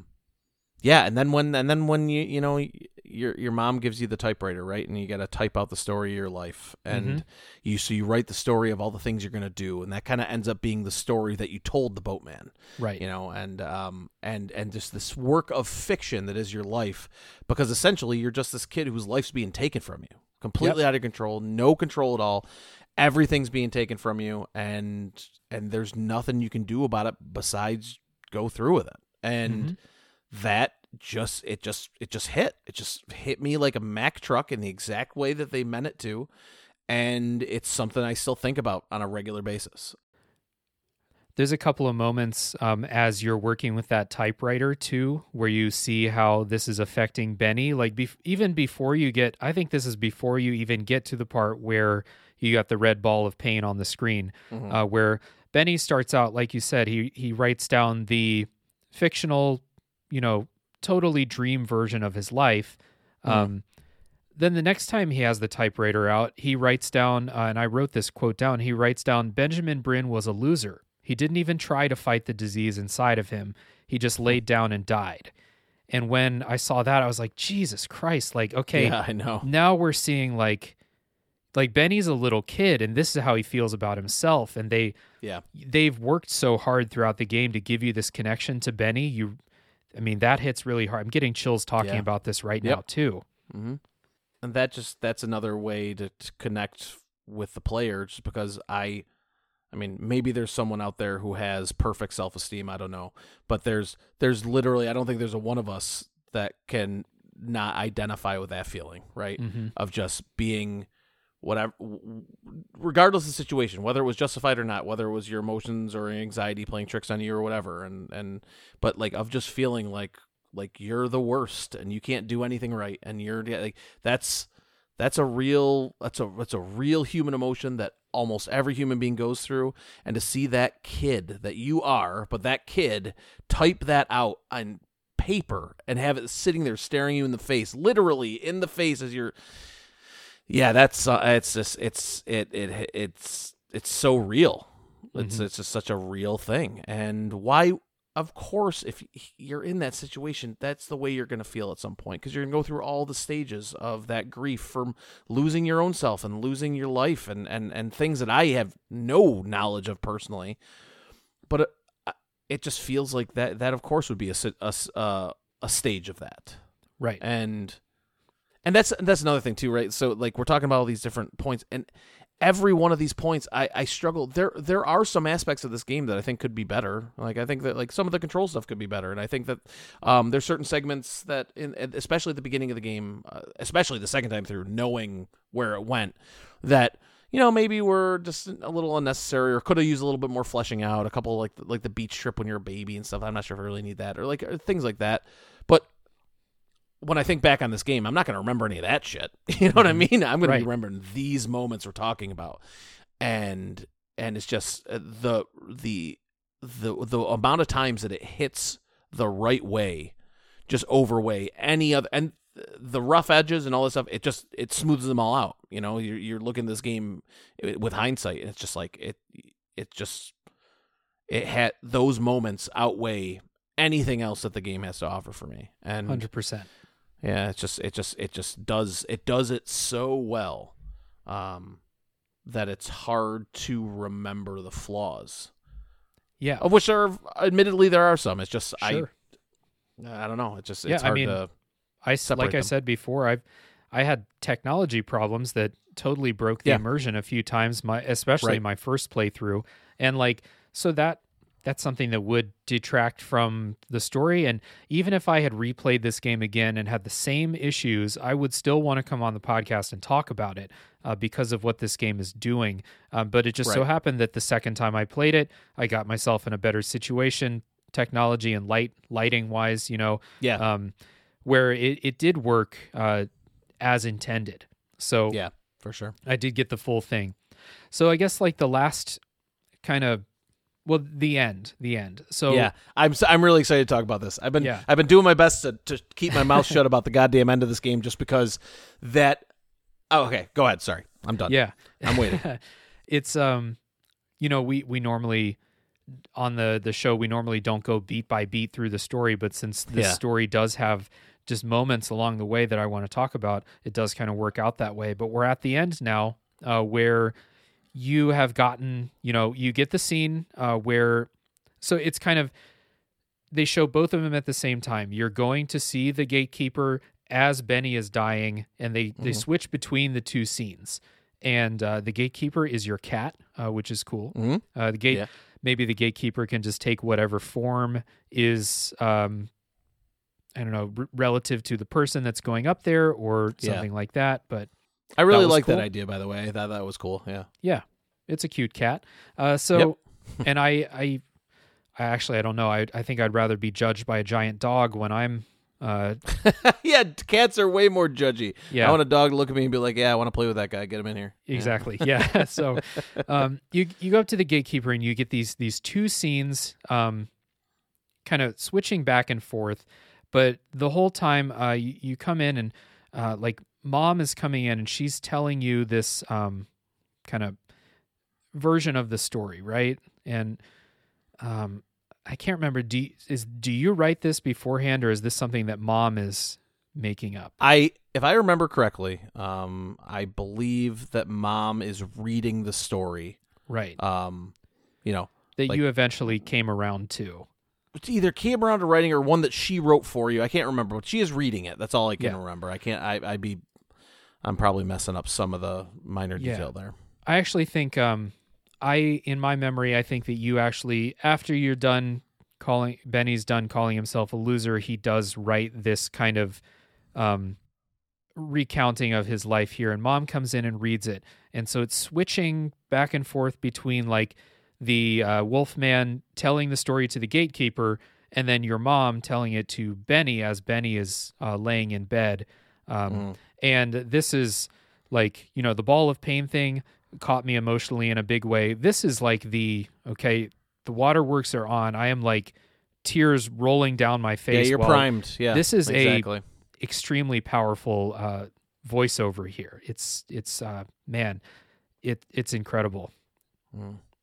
And that story that she tells is kind of repeated word for word, basically, and almost like exchanging lines with your Coyote Ferryman to the gatekeeper, and it kind of just paints the story of this seemingly unremarkable kid that was remarkable to his family and to life and to the world in his own way. Like that on paper is just a pretty normal kid, but just like the way that they impacted the people around them and the kind of the attitude they had and the way that they went about their existence was remarkable in and of itself, which is just such a beautiful idea anyway. And the gatekeeper listens to the story, and you're kind of back and forth, and I'm like warbling like an idiot the entire time with tears streaming down my face, so you go through this whole scene, and then the gatekeeper judges you and decides that you are worthy, and well, at least you believe that. That's what you think, at least the way it's conveyed, and the game tells you to close your eyes. Yeah, And did you peek the first time? My first time, my webcam wasn't working, so I was son of a bitch. Yeah. But I don't remember what I saw because the second time I had my eyes closed. Yeah, so I didn't see anything. I peeked once and it just said keep your eyes closed. Basically, is what it said. And then you close your eyes and you just keep your eyes closed for, but I think it's an undetermined amount of time. After a certain amount of time, it just waits for you to open your eyes. And then you open your eyes and it's kind of got that stars going by you and the title screen splashes. Yeah. And like you close your eyes and the credits roll while your eyes are closed. Yeah. It's something else. That moment, and again, I'm not going to speak in hyperbole. I'm not going to say best video game ending of all time or anything like that. But I mean, in recent memory, man, like that moment when I opened my eyes and it just said the title of the game and that was the end, and just that literal crossing over moment to get to experience that in that way was just, I was crying, but I had a smile from ear to ear somehow at the same time. It felt positive. It felt rejuvenating in some way, while also still being like really sad, and obviously all the things that are all the emotions wrapped up in that story. But yet it still felt like winning somehow. Like, I don't know. It was something special. That mechanic where they ask you to close your eyes and keep them closed gives you, because you're not looking at anything, all you can do is listen and think about what's going on. And this last time when you close your eyes, the dialogue ends, and like you, I wasn't quite sure when I needed to open my eyes again, so I just kept them shut, enjoyed the music, listened, and just kind of like reflected on what just happened. And it's so many games I finish where it's like, okay, the credits roll, I get that, the end of game trophy, and I go to take podcast notes, or I go to my tracking website and I mark this game completed and I see my playtime. With this one, it is forcing you to just like sit still, think about what just happened, because you don't know when you're supposed to open your eyes again. And again, thematically, like this is when Benny dies. Benny's eyes are closing at the same time. It gives you that same kind of thing. And there's this final line from Benny's parents that's just really sweet, where as he's dying, they say, "Why is he smiling like that? He must be someplace he likes." And I was like, good for Benny. That line. I think about that a lot. I think about the end of that game a lot. Yeah. And so obviously, like, this is something I get criticized for on the Kane and Rinse podcast all the time, for people that listen, is that, like, I like a lot of things. I very rarely am talking about things I don't like. And that's by design, honestly. There's a game that I don't like, there's a game I've been playing recently that I really fucking hate, but I don't post about it on Twitter because I just don't want to post about stuff I don't like. Right. So just like, so people just the sense that I'm just like kind of this outwardly overly positive person, which is maybe true in some ways, maybe not in other. But the fact that I came out of this game and I just had to sit in the goddamn chair for a minute and just collect my thoughts and just think about the experience of it in this short window, this short time frame, and just, like you said, just let that music kind of wash over you and just kind of like be there and exist and be present in that moment.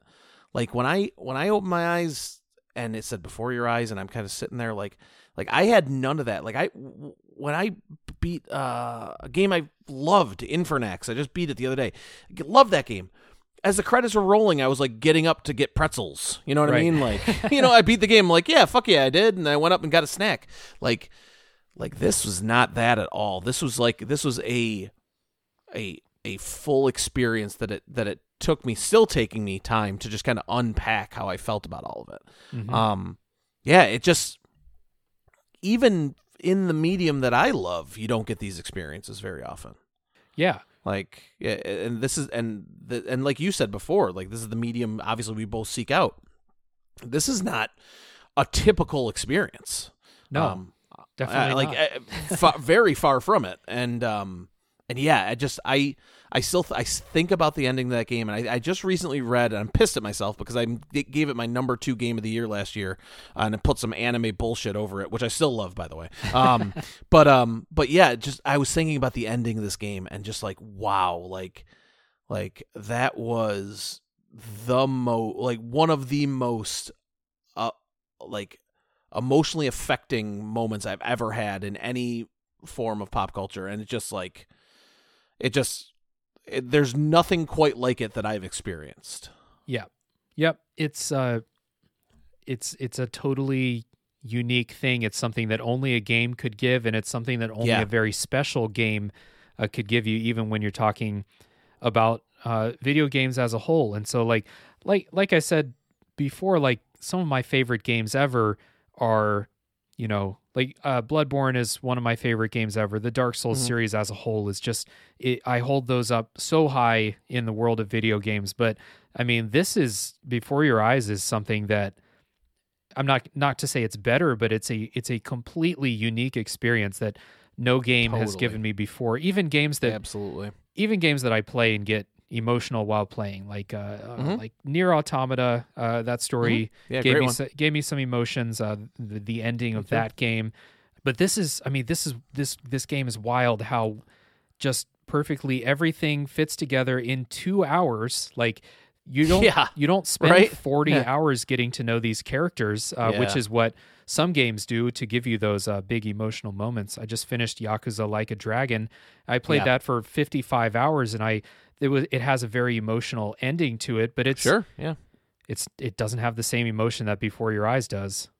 That's actually, it's funny because I was making the Yakuza joke before, but you're right. Like that ending of Yakuza 7 affected me too. Like a very emotional ending. I was very attached to those characters, but a lot of the reason I was so attached to those characters was because I had spent 55, 60, however many hours getting to know. I knew everything about Ichiban, right? So because of course I did. I spent that much time with him, but you're right, to get to this level in that amount of time is it's different. It's a completely different thing. Mm-hmm. It is still a video game. It's a game that you play and experience, but it's not. It's just so its own thing, and I guess that's really cool too, because that almost justifies the mechanic even more. Because we talked about it what feels like 20 years ago when we started the show. Like we talked about how that mechanic was like, like, is it going to be gimmicky? Is it going to be like used efficiently? Is it going to be something that you play for 10 minutes and they're like, haha, well that's neat. And it's none of that. And to accomplish all of that in this tight package is just like, it's almost kind of impossible. I might be ripping off Jacob Gell here by saying that. It's like, it seems an impossible task that they just decided, no, we're just going to make it work. And it just ends up being one of the coolest experiences you can have. Like it's an impossible task made possible. It's just, it's an incredible thing.